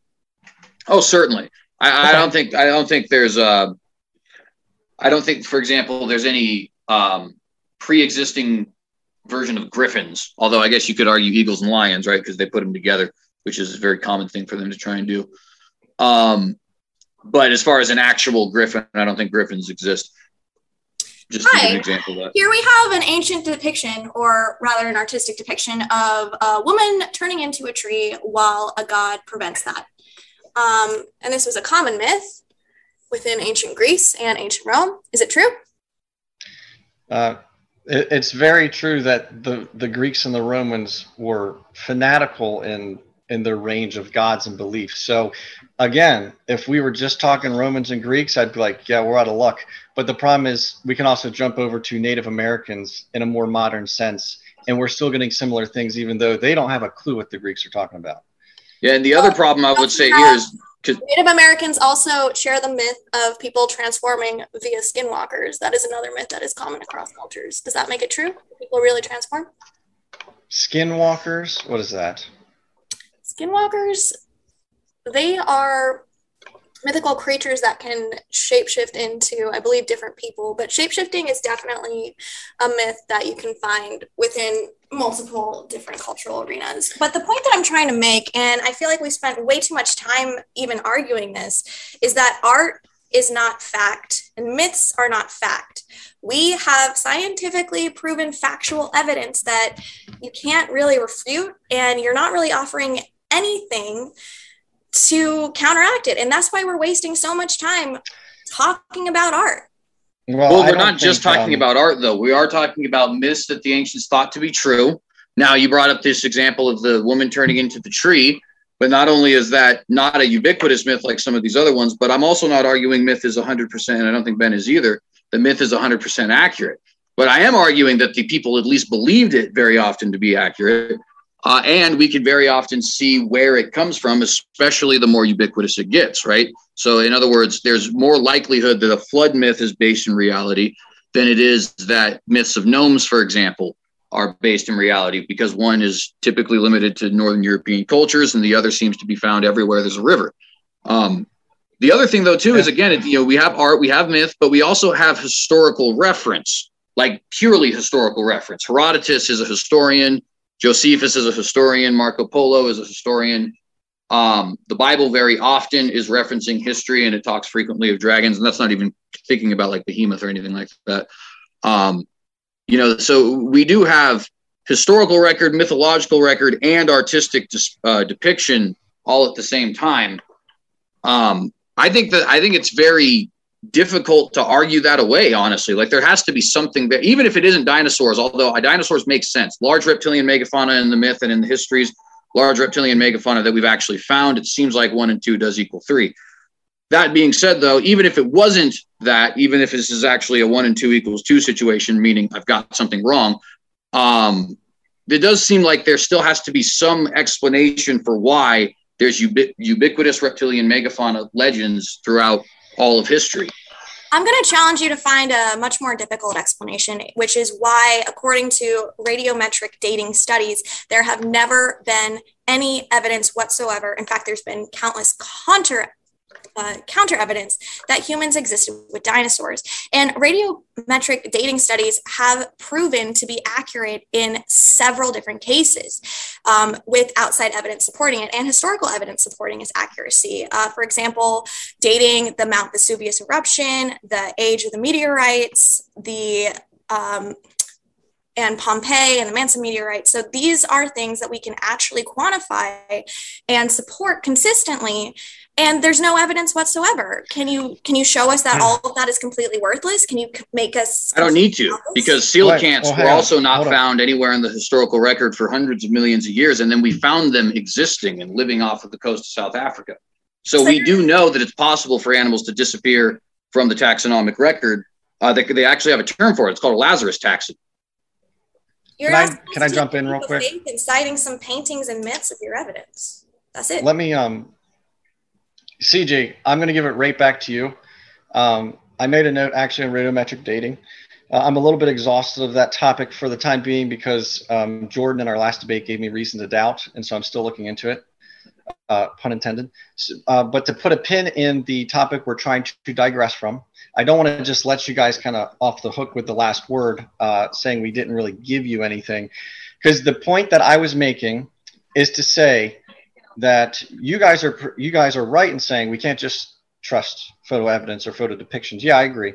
The trouble is I've offered specifically 2 photo depictions, and I'm sure there are far more out there, of something that resembles, isn't perfect, but resembles what we know is in fact a modern dinosaur. So I'm giving you, to a degree, what you're asking for, and it doesn't seem like it's being given any credit. It'd be one thing if you said, oh, well, that's a good point, but I don't trust it. But we're trying to completely sweep that point under the rug. So I'm fine with digressing, but I do want to we've given 2 examples in line with what you're asking us to give. Well, so I would disagree, because we both agree monsters and creatures in art can be highly stylized or totally fictional. So the central premise, and I think I'm just going to stick to this for the rest of the debate, is how do we determine the difference between those stylized or fictional and those that are real depictions of eyewitnessing dinosaurs? How do we know the difference? So I think that could be fairly easy, and pull it back to the point that I said. So we've got depictions of wolves, depictions of man, and depiction of wolfman. We don't have any evidence for wolfman, but we have modern evidence for wolf and man. So we can say, okay, well, those depictions are accurate. In the same way, most of the lion-headed dragons and whatnot, we have no evidence for, but at least 2 of the things I presented to you guys, we do have evidence of something that looks very reasonably similar. Well, but we have evidence of large reptiles and evidence of bats and birds with wings. And dragons seem to be an amalgam of that. Well, not all the time. For example, there's unfantastic dragons like the French salamander I gave. Did some dragons actually have wings? I mean, people don't think bumblebees should be able to fly, but they do. I don't know how the dragon would work. But there's dragons like the French salamander that's very well known, and that doesn't have wings. I think often they describe it as breathing fire. How could that work? No idea. I mean, things spit acid. Well, yeah, that could happen. But anyway, from an appearance standpoint, if they just mildly hyperbolized it to say, oh, it breathes fire too, everything else is fully reasonable with things we know do in fact exist or did in fact exist. So that French salamander looks like a dog to me. I know it has scales, but it physically looks like a dog's head. And it's what you and I both showed that slide in our openings, the most common one at least, and it was the one I said looked more like a Komodo dragon or the Baryonyx. But it's got like a super long neck. It doesn't look like Baryonyx at all. Like maybe we can pull up a side by side, but to me, I'm not seeing any real similarity to anything that looks like a dinosaur. And again, how do you tell the difference between that being just a creature that's depicted in art and a creature that really existed? Well, I think typically it's going to be something along the lines of context. So, for example, the King George story is a story of King George going and slaying a creature. We know he existed, or I think it's St. George, sorry. But, we know he existed. We know he took the journey. So the context of that story is, and we know, I should say, the context of that story is it's meant to reflect something people actually thought happened. So there we have an explicit example of at least the intention is to portray reality, right? Rather than something that's fictionalized. Yeah. And it could have just been propaganda trying to depict him as a dragon slayer. Even he might not have even fought a crocodile, if anything. It might have just been totally fabricated. It certainly could have, but I don't think that is like, it could be a lot of things, right? We kind of gotten that same thing on the opposite end, right? Yeah. That's why it's the issue is underdetermined. But the point that I'm making is they are not drawing tit for tat exactly what these things looked like. And sure, they could have been hyperbolized to a degree in some cases. Some I explained are explicit mythology. But the point that I'm making is we have evidence for wolf. We have evidence for man. We have no evidence for wolf man. We can find rough paintings of both. If you just knew what a wolf looked like and you looked at a wolf painting, you'd say, it's probably a wolf, but not really. In the same way, I'm saying it's fully reasonable that the French salamander is one of the things that I described, probably, but not really, the same way a wolf would be. Let me finish. I feel like this is all like a Rorschach test. Like you're just looking and interpreting it however you feel is convenient. But it looks like a wolf lizard to me. I agree that's the point, and that's why I'm okay with digressing. I agree with the Rorschach test point towards you guys. So I agree. I think we're at an impasse on this point, and I'm okay with that if we'd like to move on. And I would say, speaking on digressing, we have about 10 to 15 more minutes of open dialogue before we move into our Q&A. Keep on sending all of your questions by tagging me at Amy Newman in chat. But guys and gals, I'll hand it back over to you. Get all of your questions out for each other. Yeah, I'd like to ask one quick question if possible. Sure. So the logic that you're using, how is it any different if somebody was a believer in mermaids? What differentiates your arguments from somebody, and there are people, in fact, who do believe that mermaids exist for the exact same reasons that you believe that dinosaurs exist? Well, I would say that I think that I would be kind of coy with the person who believed mermaids existed and say, you're kind of right, because I think we do know pretty clearly where they come from in the sense of, I think it's not just manatees, but it's likely that seals and other sorts of creatures like that have been the influence for what we call mermaids. And I think that would argue again to the same kind of point I'm trying to make, which is that I think that these creatures are very often based in, even if they're a wild misunderstanding, because clearly a manatee is not a female attached to a big giant fish. perfectly fine, perfectly reasonable. But that creature that they saw did exist. They just wildly misinterpreted what it was. So now when I go back to that, when it comes to the dragon thing, it's like, okay, so we can grant that there could be some major error if they didn't get close looks or if they weren't familiar with the animal. That's fair, but they still are seeing something, and they know what crocodiles are. They know what lizards are. They've seen these things before, and they're not depicting them as those things. Now we have evidence of large reptilian megafauna from all over the planet, right? That seems to be, I mean, if we have the legend, the history, and the artistic license of large reptilian megafauna, or artistic representation of large reptilian megafauna, and then we dig up large reptilian megafauna, that seems to me like it's at least reasonable to suggest this could be what they were seeing. I mean, they don't necessarily know what a crocodile is. Let me try to offer a concise answer to what psychology asked from how I took the question. So I just did a real quick search. Where did mermaids originate? The myth of the mermaid originated in Assyria 1,000 years ago. We can trace that. If you look up where dragons originated, not only can they not pinpoint it to a country, they mention several different continents, which means it doesn't pass the first reason that I gave was reasonable for dragons. Well, that's not necessarily true. As I've shown you before, that there are hieroglyphic depictions of mermaids dating back as far as 30,000 BC.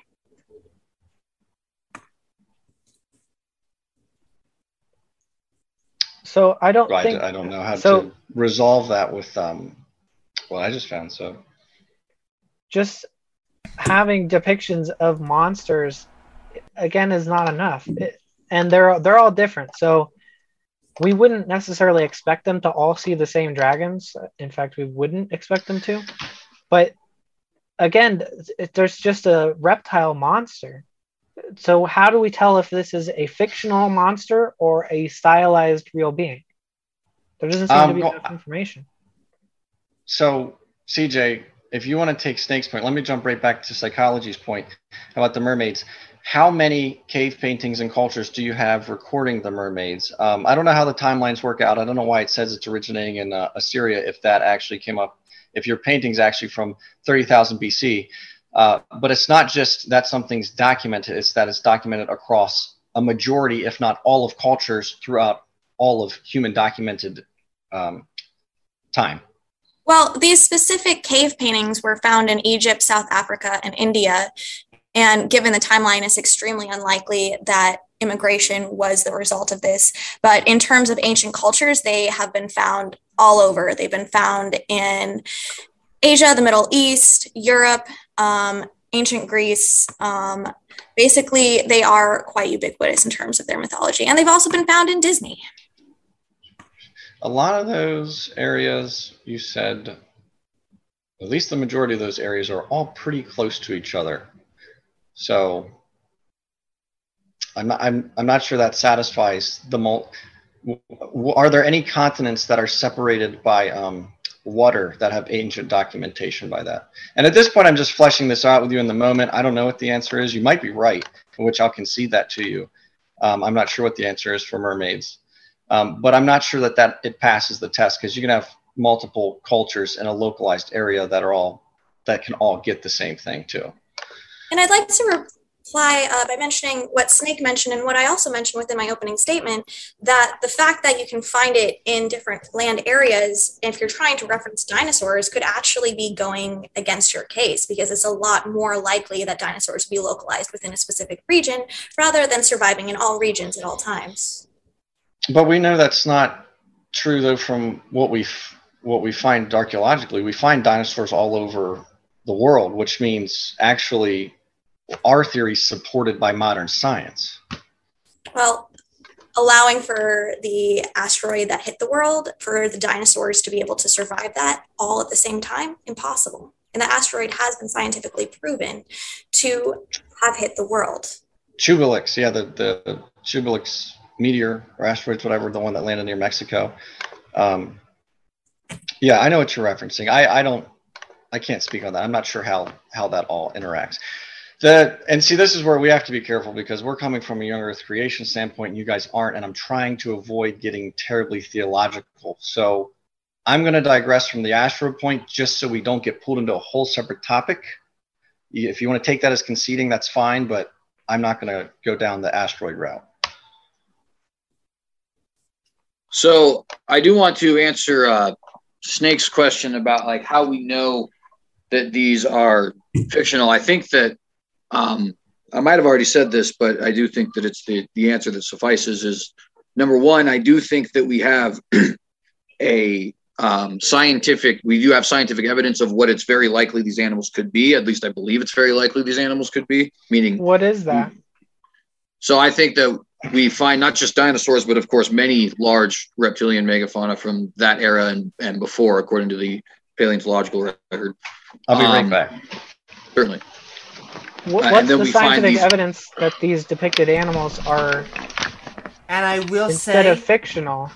After you answer that, and as Benjamin starts to get back, we are going to move into the Q&A section.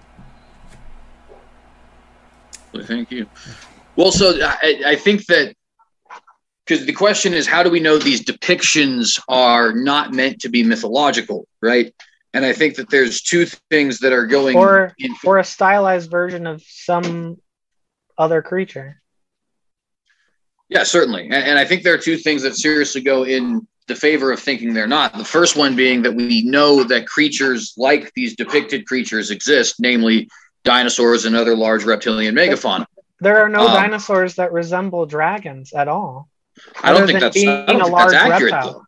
though. Other than large reptile, there are no similarities.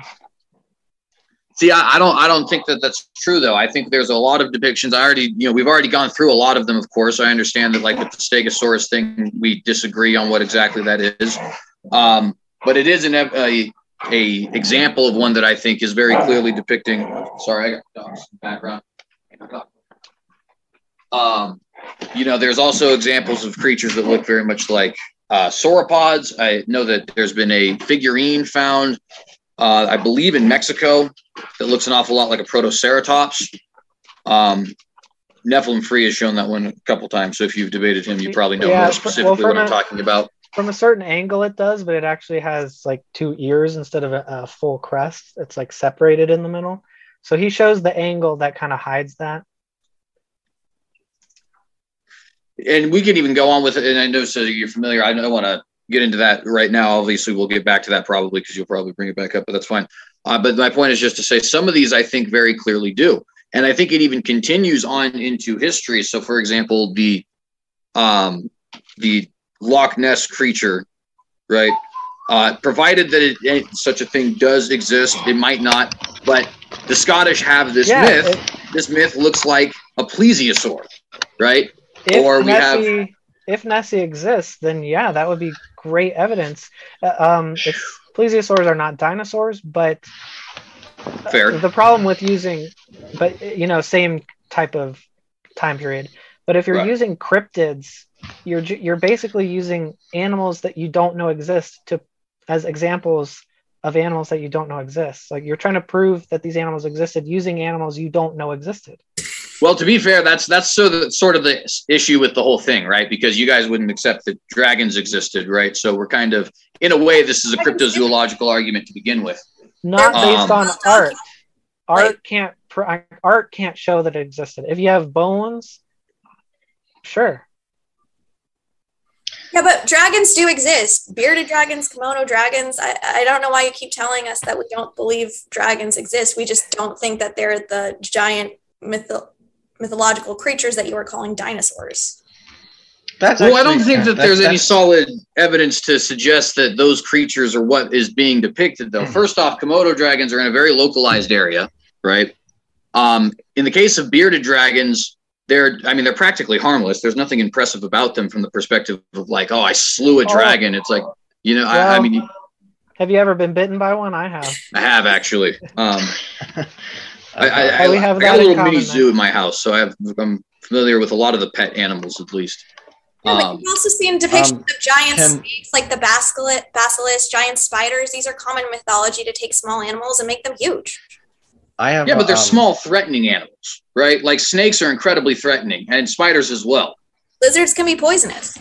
Not a bearded dragon. Bearded dragon we have in cages. We've had them in cages for, I think, like 2,000 years now. Amy, how much time do we have? Well, I would actually say that is a fantastic time to go into our Q&A. But if you guys would like to just go round robin really quickly and give a closing statement as well as telling everybody what you got going on in the interwebs. Who should start? Well, the affirmative was normally the starter, so I'm going to hold them to it again. Okay. I don't have any social media or anything to plug. I guess as a closing, my whole point I tried to bring to the table for the debate was we do have reasonable historical evidence for dinosaurs and or dragons.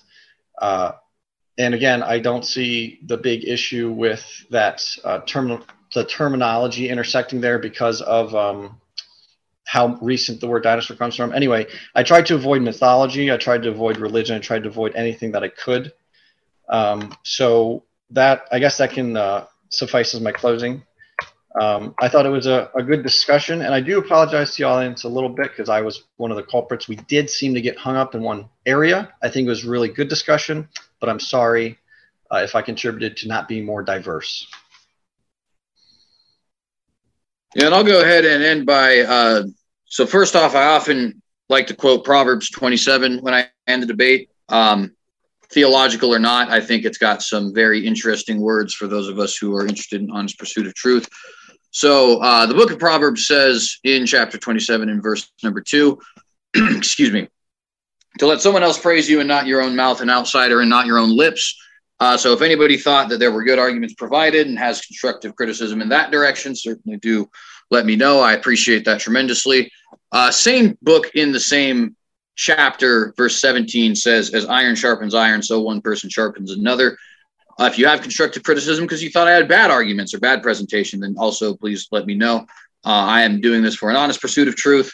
And so I certainly appreciate anybody who has got any sort of criticism or critiques, any direction, so long as they're trying to be constructive about it and not insulting, which I think is very often what we have here. And I appreciate the community of debaters we have online. Snake, CP, this was a great conversation. If you guys ever want to have a conversation again, definitely let me know. And yeah, just go ahead and let it hold there. Woohoo! Thank you so very much from the affirmative, and then I'm going to hand it over to the negative. Please give us your final words and tell us what you got going on. All right, should I go first? Sure. So yeah, all this evidence underdetermines the issue. You can't tell the difference between mythological or exaggerated or just otherwise fictional reports of dragons and other monsters, and you can't tell the difference between those and real attempts at capturing real living dinosaurs. Art in itself can't provide good evidence of humans living alongside animals that are otherwise known to be extinct. You need to actually find Nessie, or I forget the names of, the rumored dinosaurs rumored to be roaming around the forests of Africa. Or you need to find bones that can be dated to a human epoch. And none of that evidence exists to correlate to this art. So in and of itself, this is in all likelihood just a fictional monster. And as far as my social medias goes, my channel Sneak Was Right. I do tend to do religious, philosophical type of things. And I also have a channel with cinematic psychology called Debate Cafe, and we're trying to put modern day debate out of business. No, but yeah. You can tell how threatened they are by us plug our channel on their channel. So they're obviously shaking in their boots. Should I go? Yeah. The floor is yours. Yeah, I would also like to conclude that I feel that this debate was very much focused on culture and mythology and didn't touch nearly as much as I would have liked on the science of the matter. And I feel like the fact that our opponents were unable to touch on the science of the matter is evidence in of itself why Snake and I won this debate. I think that Snake and I did an excellent job casting doubt onto the concept of culture being evidence, of art being evidence, of artistic depictions being evidence. And our opponents' entire arguments were based on speculation and asking the audience to take a leap of faith with them. And that is not a solid ground to stand on in terms of a position. That being said, I do want to thank our competitors for this discussion. I felt like within the threshold that they remained in, they definitely, spoke, cleverly and with many good points. And I also want to thank them for being respectful and joining us in this debate. My channel is Cinematic Psychology, and primarily on my channel, I do media analysis. I'm really trying to figure out a new name. Because I started my name with the idea of doing movie analysis. So if you want to help me out, come to my channel and comment on a new name that you think would be good for general media analysis. And yes, Snake and I have a debate channel that we share, and I am on it pretty regularly as a judge and judging people on their skills. So check it out. Woohoo! Thank you so very much. That's right, you should be checking all of our debaters. Links are in the description below, but with that, we are going to move into 30-ish minutes of Q&A, so feel free to tag me with your questions at Amy Newman, but if you want your burning desire question moved to the top of the list, then send in those super chats. In fact, $5 from our favorite Stupid Horror Energy. Do these true legends include the story about the dragon blood tree that grew from the blood of a dragon? What taxa does this dragon tree belong? And I think that's for our affirmative. Yeah, I mean, I'm not familiar with the legend. It's possible that the legend is derived from some real event. Obviously, not the growing of the tree out of the ground, but perhaps there's some other context behind it. But I wouldn't know enough about the legend to say. I tend to err on the side of when people are telling these mythological stories, they are based in some reality. That doesn't mean that they are reality. So, just to give a great example of that, I think that suffices. The Trojan War did happen. It's likely that it was Mycenaeans versus Trojans. It's even possible that Achilles really existed. But there's a whole bunch in the Iliad that would not be granted. For example, did the Trojan horse really happen? Maybe, maybe not. Probably not, right? Did the Odysseus thing happen? Maybe, maybe not. Probably not, right? Did the Aphrodite apple coming down that started the whole thing happen? Much more or much less likely than the rest of those other, examples. But the point is just to say, very often I think the core of these legends are true. Certainly not always, but, in this instance, blood does not have sprouting trees out of it. So there is that too. I'll try to be as concise as I can. I do think that CJ and I have a slight difference in how we view things, and I think that's okay. But I am much more quick, I think, to try to say this is legend and mostly purely legend, and this is something that can be interpreted as more literal. It's more reasonably more literal. And the best parallel I can paint between pictures and different things in mythology is if you looked at a poetic novel versus a biography. They're both the same style in which they're presenting information, but one of them could be totally fictional or fanciful, whereas the other one could be quite real. They could even be roughly in the same topic and still covering a human's life, but one could be complete fiction, the other one could be completely real. So I think we need to be careful how quickly we are to throw out a obviously fictional situation and say, well, that means every painting and every piece of artwork of a dragon is also just that fictional. Thank you, guys. And then a $20 super chat from Samaro Rowe. variation between dragons in Chinese versus European myth is more immense than any similar zoological phenomena, i.e. a Galapagos penguin versus an empire penguin. Pro Team, how do you explain this variation? I actually think that's super simple. Go ahead. Actually, you can go first. Well, actually, I'll let you cover it. You might be concise, so go for it. Yeah, I would just say that, the term dinosaur, well, first off, in the colloquial sense, it tends to reference all those ancient animals that were big, large, and reptilian. But in the more scientifically accurate sense, it is a specific clade. But you can have very, very drastic variation within a certain clade. I mean, you bring up the emperor penguin and a Galapagos penguin, but what about the emperor penguin and a flamingo? Or what about the, excuse me, I sort of lost the example that I was just going to give, but it was two different mammalian examples. That's sort of embarrassing, so my apologies. Think about like the vast differences between a crocodile, or a bearded dragon, and et cetera, right? So like when we have related animals that vary so drastically, I don't think that's necessarily that big of a problem. In fact, a really good example of that, because they're so close taxonomically, at least they were when I was learning as a kid. I don't know if they've discovered something that causes them to disagree with this, but people say horses and rhinoceros are very closely related. They look wildly different, right? So I just think that can be explained very simply by these different species having different niches and things like that.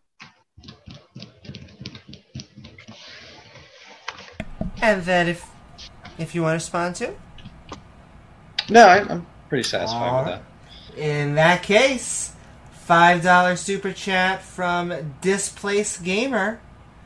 Explain the full... I'm trying to think if they wanted to say extinction. Okay, the full extinction of large dinosaurs while the flourish of humans. Also, where are the fossilized humans? I'll just honestly grant that I think that's a super interesting question, and I've always wondered the same. Why is there no fossilized hominids, or at least anatomically modern, humans? It's a great question. I don't have an answer for that. And can I ask, I actually believe that this is for the negative. I wouldn't bet my life on it, but I think they are asking why don't we find many fossilized humans? Well, it seems like it's probably for the positive, because it seems like they're asking why don't we find fossilized humans alongside the dinosaurs, because similar numbers of them would have been wiped out in the flood at similar times. So we should see dead humans and dead dinosaurs next to each other. Then I'm taking sold. We're moving on then. A $5 super chat from A. Dragons, you are comparing to dinosaurs, have 6 limbs, 4 legs, arms, and 2 wings. Can you name any fossil that this configuration of appendages? Can you name any fossil that has this configuration of appendages?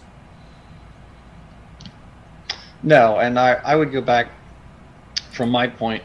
From where I was coming from, there are definitely more fantastic renditions of dragons, but there's also less fantastic. So, if that was the force of the person's argument, I would go back to the French salamander. Nothing really fantastic about that one. So that one's reasonable. Once again, throwing love to our household name. $5 from Stupid Horror Energy. Show me a detailed T-Rex in an ancient Nausicaa line, and I'll believe that huge canvas and all we have is ducks and spiders. I did not follow that. So let me try again. So show me a detailed T-Rex in ancient Nazca line, and I'll believe that huge canvas and all we have is ducks and spiders. To make sure it is NASCA line. The Nazca line? Yeah, I guess I don't know what the point would be of that question, because it seems to me like if you wouldn't accept the other renditions of art that we have right now, I don't know why another one at Nazca would make a difference. I think that... Go ahead. The only thing I can offer to that is, like, when we were talking about the wolf and the man and the wolf man, I mean, find a perfect ancient drawing of a wolf. I think one reason we're so capable of having so much more detailed art today is, one, we have far more refined materials to paint on, far cleaner, and two, we have machines that can give us instruments to paint with that are, I think, probably far more precise than they used to be. I think that's the best answer I can give. If the question was on how finely detailed a painting can be, but I don't think I may have answered that fully sufficiently.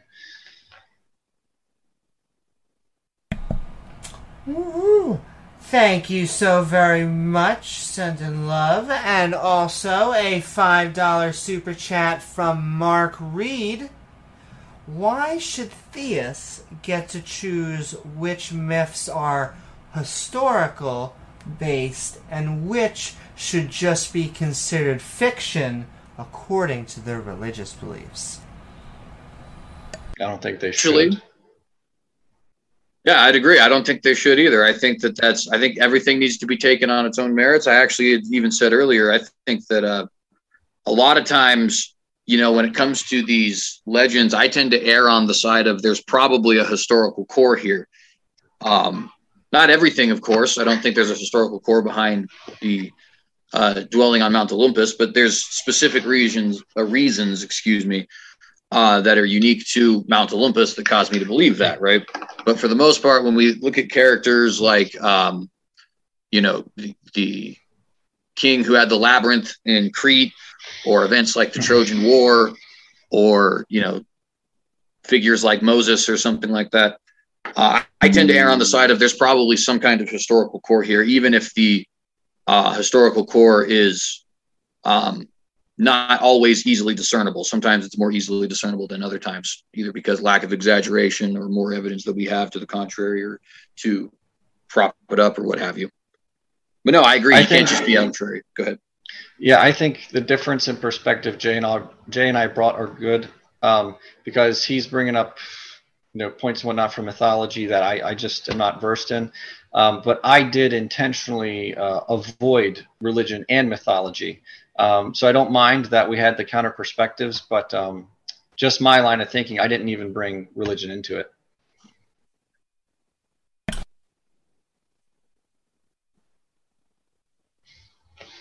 I think you're on muted, Amy. Oh, I have to do that at least once a podcast. Sending Love, $5 super chat from Samar Farsane. Why limit human existence to the oldest bones found? Oldest lion's bones are only 62,000 years. Why limit the length of a dark space to the strength of our flashlight? And that was a lot, so I assume I think that might be for you guys. Yeah. So it's not that we're limiting it there. It's just that if you don't have evidence of older fossils, then you can't say that we have evidence that they're older. So we can only account for the things that we have evidence of. We only have dinosaur fossils in a certain age range, and we only have human fossils in a completely different, separate age range. If the young Earth creationist story of this were true, we should expect to find them in the same age range, and we don't. But there are proto-lion fossils. So evolution, the populations are changing. So we do have fossilized felines. They're not exactly lions, but yeah. Yeah. Woohoo! And all right, sending love, another $5 super chat from Mark Reed. St. George died around 303 CE, while the first painting was in the 11th century. And paintings look very different. Why, if their memories are so good?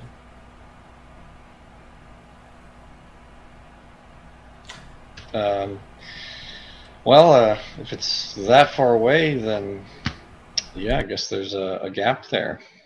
I don't know, CJ might have something, but I'm a little, again, I pointed out I might be a little bit under Dunning-Kruger in some of these things because I'm new to this, so I got to give credit where it's due, and if that's true, then we have to be a little more skeptical about St. George. Yeah, I think the St. George slew a dragon story is much older than any of those depictions, though, would be my main point to that. In other words, the details that are going to be provided in that story of like him slaying this dragon-like creature are going to come from much more closer to his time. More closer, that's not a proper way to speak, but you guys know what I mean, than the paintings themselves. You know, I would offer just the thought, if they are that far away, depending on who's painting it, again, it seems to fit the criteria. A lot of what we're seeing George fighting isn't something fantastically large, such as the one I showed. It could have been reasonable to what they knew as a dragon, if they actually existed in that area, and not actually what he slew. He might have slain an alligator. I'm trying to make it as reasonable as I can.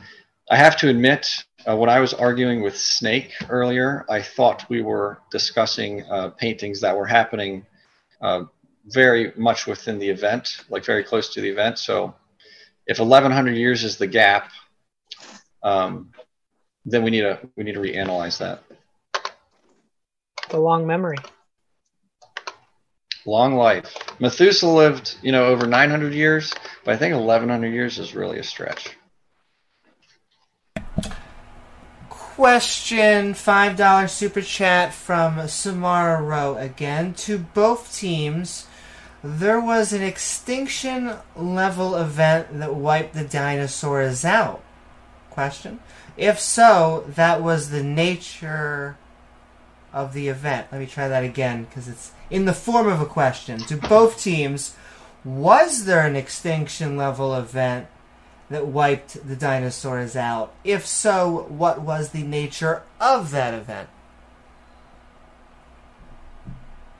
Just not my wheelhouse. I'm not very well versed in paleontology and things like that.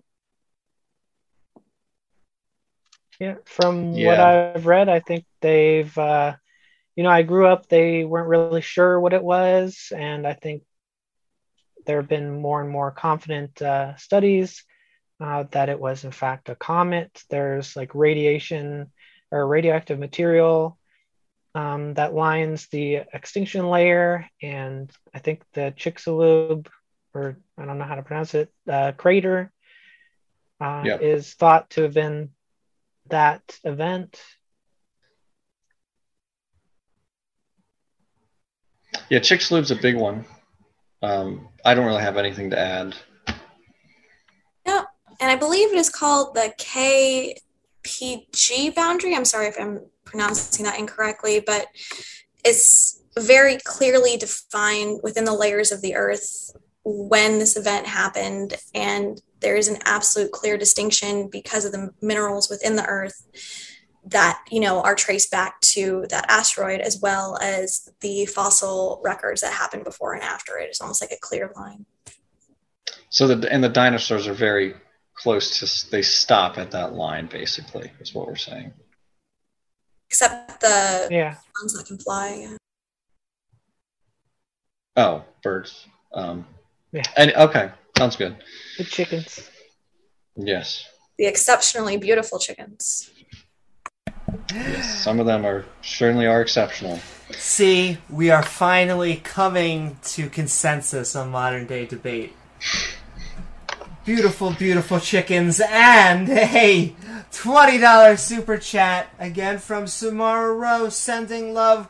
Pro team, could you explain chemically how it would be possible for a large reptile to breathe fire? Animals with similar properties, i.e. the bombarder beetle, are specialized and their mechanism wouldn't work on a higher scale. I think we have to be careful with that because I think we're very used to things. So let's say we have a mechanism that works from little to big, and we have both of those things that exist right in front of us. Well, it's very easy to say, okay, well, that's how it works. But then we've got this example of the beetle where we see it existing on a small scale. We have no idea how it could exist on a big scale. But that just means that very much could mean we just don't understand how it could work on a big scale. But if it was right in front of us, obviously, we would know it worked. The beetle's a good example. I also mentioned things spit acid, and if someone, that seems kind of like a fantastic idea. Ants that shoot acid out of their butt and whatnot, that seems fantastic. So I guess to wrap up my point, is it possible there were actually any creatures that had the ability to breathe fire or sulfur? Maybe, but I'm not banking on that. I think I'd lean more towards that's a little bit of hyperbole, and that's not every dragon is consistent with fire breathing. So I guess CJ, if you want to add something. Only thing I'll add is just to say I don't think it would necessarily be relevant to the point, only because plenty of known animals do fictionalized, mythologized things in different depictions of them. But we don't conclude then that the animal itself has no reason to exist. Now, that doesn't mean that I'm right by any stretch, but it does just mean that I don't think this suffices as an objection. So, Pegasus, for example, there's no horses that fly to the best of our knowledge, but there is horses. And so, I think that that's kind of a example that demonstrates if a creature does something that's, fantastic or mythologically, added, it doesn't mean the creature itself didn't exist. And $5 super chat from Samar Farsin. Horse mating donkey make a mule. The mule can't give birth. Mule is an evolutionary dead end. Were there other dead ends? ? Were dragons a dead end? Do they mean dragon as in dragon or dinosaur dragon? In the sense that dinosaurs were not comet proof, sure. Their evolution is all about your environment. So their environment was filled with comets. So only the avian dinosaurs actually were fit to survive that. So in a sense, yeah, dinosaurs were an evolutionary dead end for their environment. And to add on to that, I just kind of want to ask a question that I just feel hasn't been addressed is if that was the case that, perhaps dragons lived with men and they mated with some sort of incompatible species and went extinct, why do we not have any evidence whatsoever of this? I really just want some explanation for that. Like bones? Exactly. Why do we have absolutely no fossil evidence of this occurring whatsoever? Is it a giant worldwide conspiracy? And if so, why? There's just so many missing links and assumptions and jumps that you'd have to make for this to be viable. So I don't know. Maybe I missed something with the whole sterile genetic line thing with the mules. With dragons in general, because I don't know the mule theory, like I'm not going to say anything on that, but in general, one of the points that I touched on was culturally, geologically, climately, all people groups all across the world. There's dragons, which I'm also saying are dinosaurs because the term dinosaur came along much later. And then science backs it up because they're all over the world as well. They look different, but they're all dinosaurs. Dragons are depicted as looking different. They're all dinosaurs. So I'm not saying we have an exact science that lines up with the history, but it certainly looks reasonable. Nothing for the mule theory. Yeah, and I would argue in answer to CP's question, I don't think that, first off, I wouldn't accept the premise because I think the historical evidence is good evidence. But even as far as if you wanted to make it more specific, why don't we have scientific evidence of that? I would just say that I think that, these sorts of things have happened in the past. And I do expect that we will one day find definitive scientific evidence that dinosaurs and man lived together. The example I've given already is the coelacanth, and I think it's a very good example. It just disappears outright from the fossil record for hundreds of millions of years. And yet, well, I guess 100 million years likely, probably not hundreds, because that would be going way too far back, but a very, very, very long time. It's just not there anymore. And then we find them and they're alive and they're just right off the coast and you can go see one if you'd like. And so we know that kind of thing can happen. I suspect it likely will happen again, in the sense that we'll probably find a dinosaur that we've dug up that, either in the form of some fresh bone or some depiction that just can't be ignored or something like that. But the point is, I think that we'll find something similar to that in the future. And guys, no, we got 5 more minutes. So if you got a super chat, now is the time to send it in, but sending the floor right back to you. Yeah, just real quick, I just wanted to make a note, of CJ's basic explanation for that. I do feel contradicts Benjamin's argument that he put forth earlier about the fact that the dragons are found all across the world. So if Benjamin is correct, then CJ is very unlikely to be correct at the same time, that these fossils just happen to be missing. So I do feel like your team is contradicting yourself here, because if they're so rare that we haven't found them yet, then it's very unlikely that they'd be found in all regions across the world, as your team has suggested the dragon evidence proves. So I'm not sure whether the commenter was saying that maybe dragons are the result of modern reptiles hybridizing or something like that, and that's why they look weird. But again, we don't have any physical evidence, just art, and I don't think that's enough. I think that I think we need to call a myth a myth where it's obviously a myth. I think the negative team is being a little harsh on historical evidence, because art counts as that. You need to be careful with that. But as I've said, there are several areas where I've shown that some of the art has lined up with some of very modern science. Crud. I was getting at something else and I just tangented. Oh well. Well, we have actually a follow-up from Samir, which is, to build Stonehenge, humans must have domesticated and used the help of much larger and stronger animals to stand those giant rocks. Why not dinosaurs? Pyramids too, probably. I mean, I don't know if there's any evidence that we ever domesticated dinosaurs, but it is possible that some large creatures were domesticated in the past, but I think it's just pure speculation, I think. I assume that comment was more sarcastic than real, like the question, but if I'm wrong, I don't have anything. I don't follow that, or I don't agree that was what happened. Sorry, it's late. I'm losing it. And I will add... You're muted, Amy. Yep, you're all good. I will add that there are coelacanth specimens about 100,000 years old, so they're not separated necessarily by millions of years. Just a little aside. I appreciate that. Well, actually, that makes it, it corrects it, right? I want to make sure I'm giving correct information, so I appreciate you correcting me there. We'd want to look into that more, but if it goes from 80 million to 100,000, 100,000 is definitely peanuts compared to 80 million. But maybe there's more stair steps.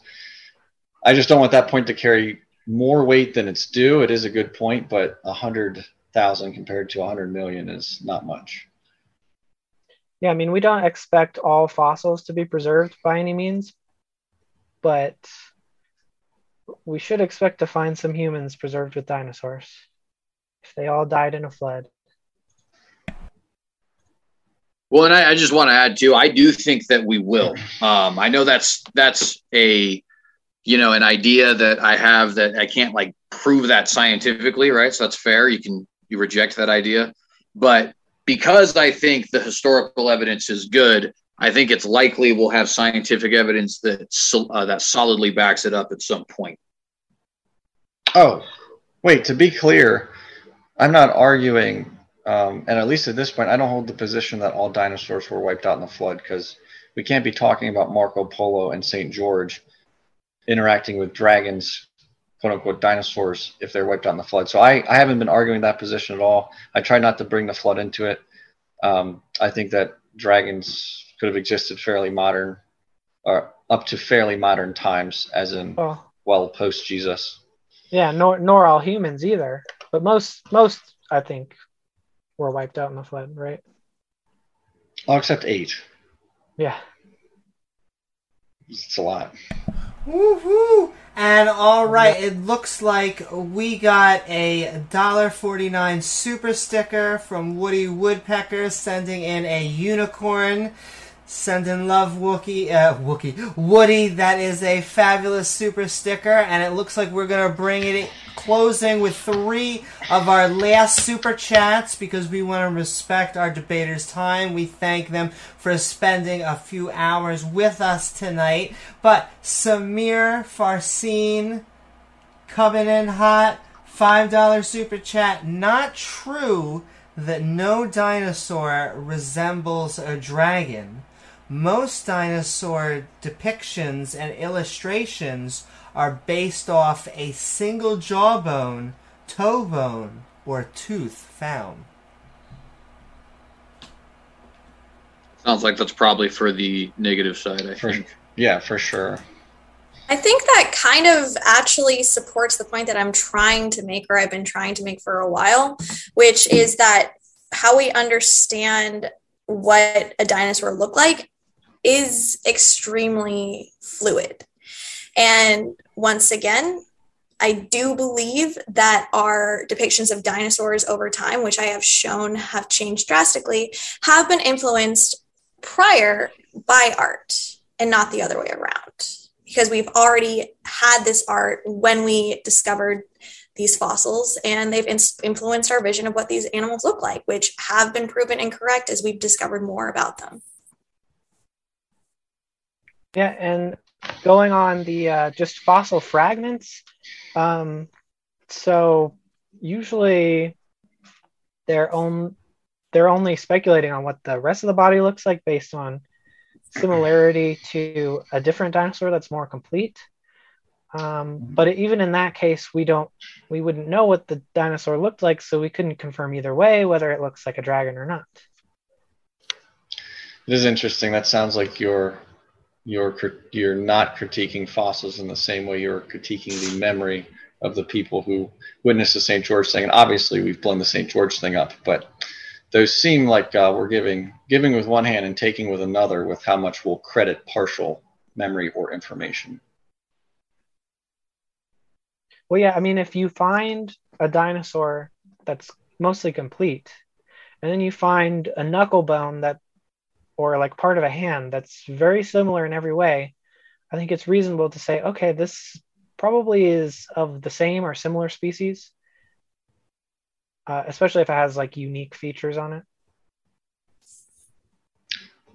And I did. Yeah. I was looking for my copy of. Oh, nice! I found it. Yeah, you guys. But it's right there. I've been withholding. We lost. Whole time. You just blew our entire case with that book. I mean, I was just pretending the whole time. Got to bring out my props. Woo-hoo. And all right, moving right along, another $2 super chat from Samir Farsin. If dragons burp methane, spark teeth, could light? They have to have a interesting makeup of their teeth to spark. I mean, that sure could happen.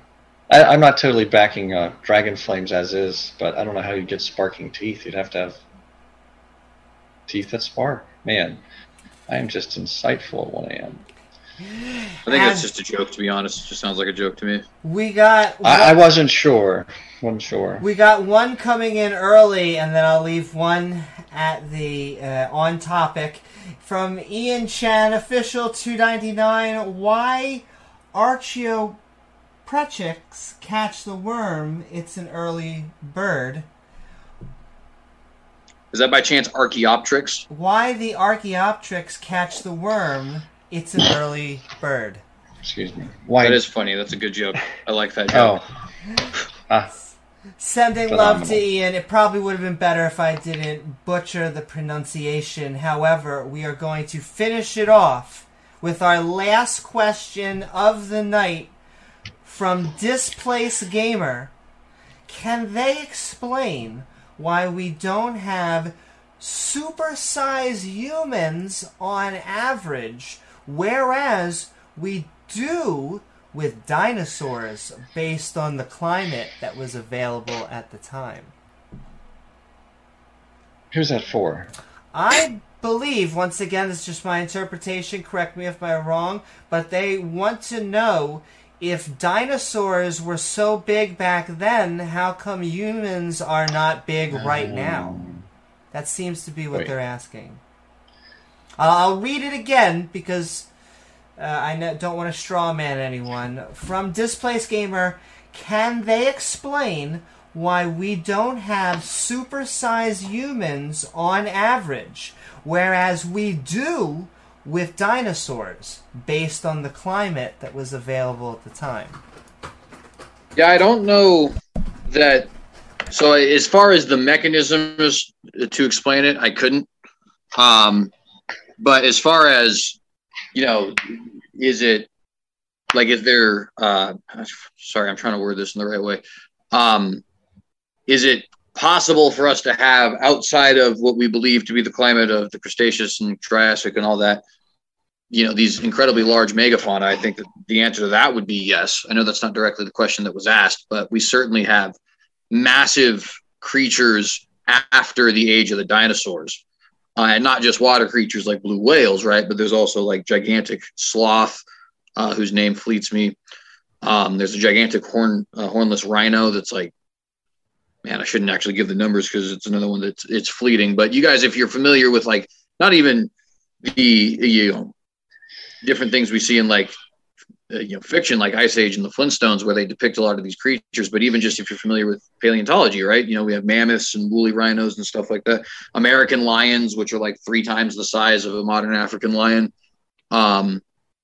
We do have examples of incredibly large megafauna that dwelt with anatomically modern human, even in mainstream science. So I don't know if it would necessarily suffice to say we don't know why humans haven't gotten that big.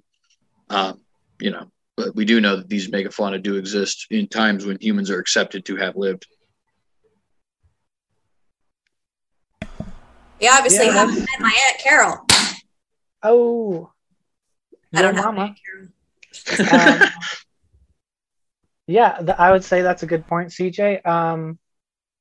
I think giant humans would have knee problems, just anatomically.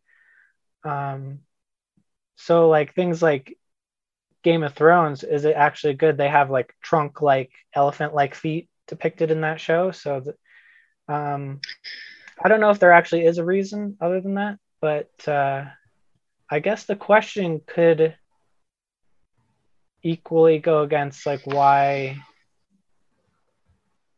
is there a separation between smaller sized populations of animals and larger ones? But I think CJ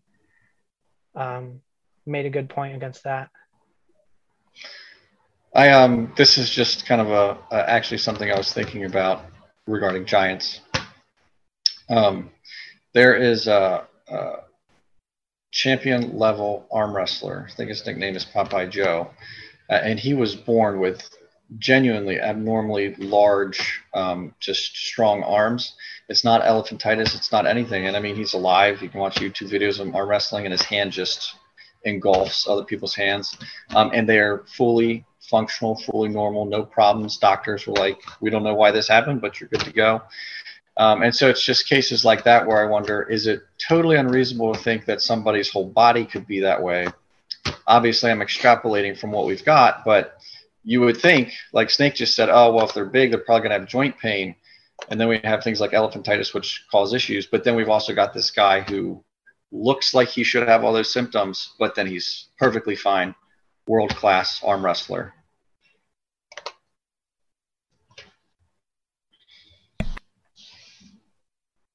You're muted. Okay, you're wrong. I have to do it 3 times during a debate.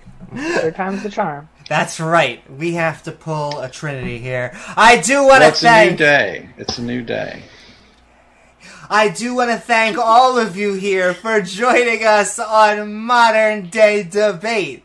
We are, in fact, a neutral platform welcoming everybody from all walks of life. If you're looking for even more fantastic debates in the future, please don't forget to like and subscribe, including tonight's debate on Did Dinosaurs Live with Man? With our debaters, CJ and Benjamin, versus Cinematic Psychology, and Snake was right. Plus, if you like what any of our guests have said, all of their links are in the description below. And if you're looking for even more fun after the show, there will be an after party on the MDD Discord. Plus, don't miss our debate tomorrow as an atheist versus a Muslim go toe-to-toe. With that, I am Amy Newman with Modern Day Debate. We hope you keep on having fantastic discussions, talks, and debates. Good night, everyone. Mwah.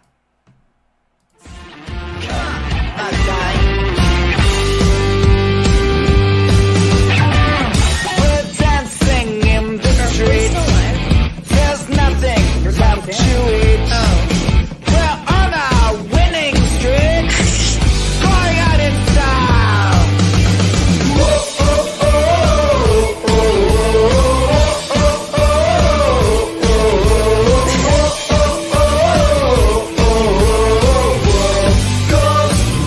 Support for this podcast and the following message come from Corient. Corient provides wealth management services centered around you. They focus on exceeding your expectations and simplifying your life. Corient has been helping high achievers just like you enjoy their lives more fully, preserve their wealth, and provide for the people, causes, and communities they care about. As one of the largest integrated fee-only registered investment advisors in the U.S., Corient has deeply experienced teams in 23 strategic locations. Corient has extensive knowledge spanning the full spectrum of planning, investing, lending, and money management disciplines. Leverage Corient's exclusive network of experts to craft custom solutions designed to help you reach your financial goals, no matter how complex they may be. Real wealth requires real solutions. For more information, connect with a wealth advisor today at Corient.com. That's Corient.com. Corient.com.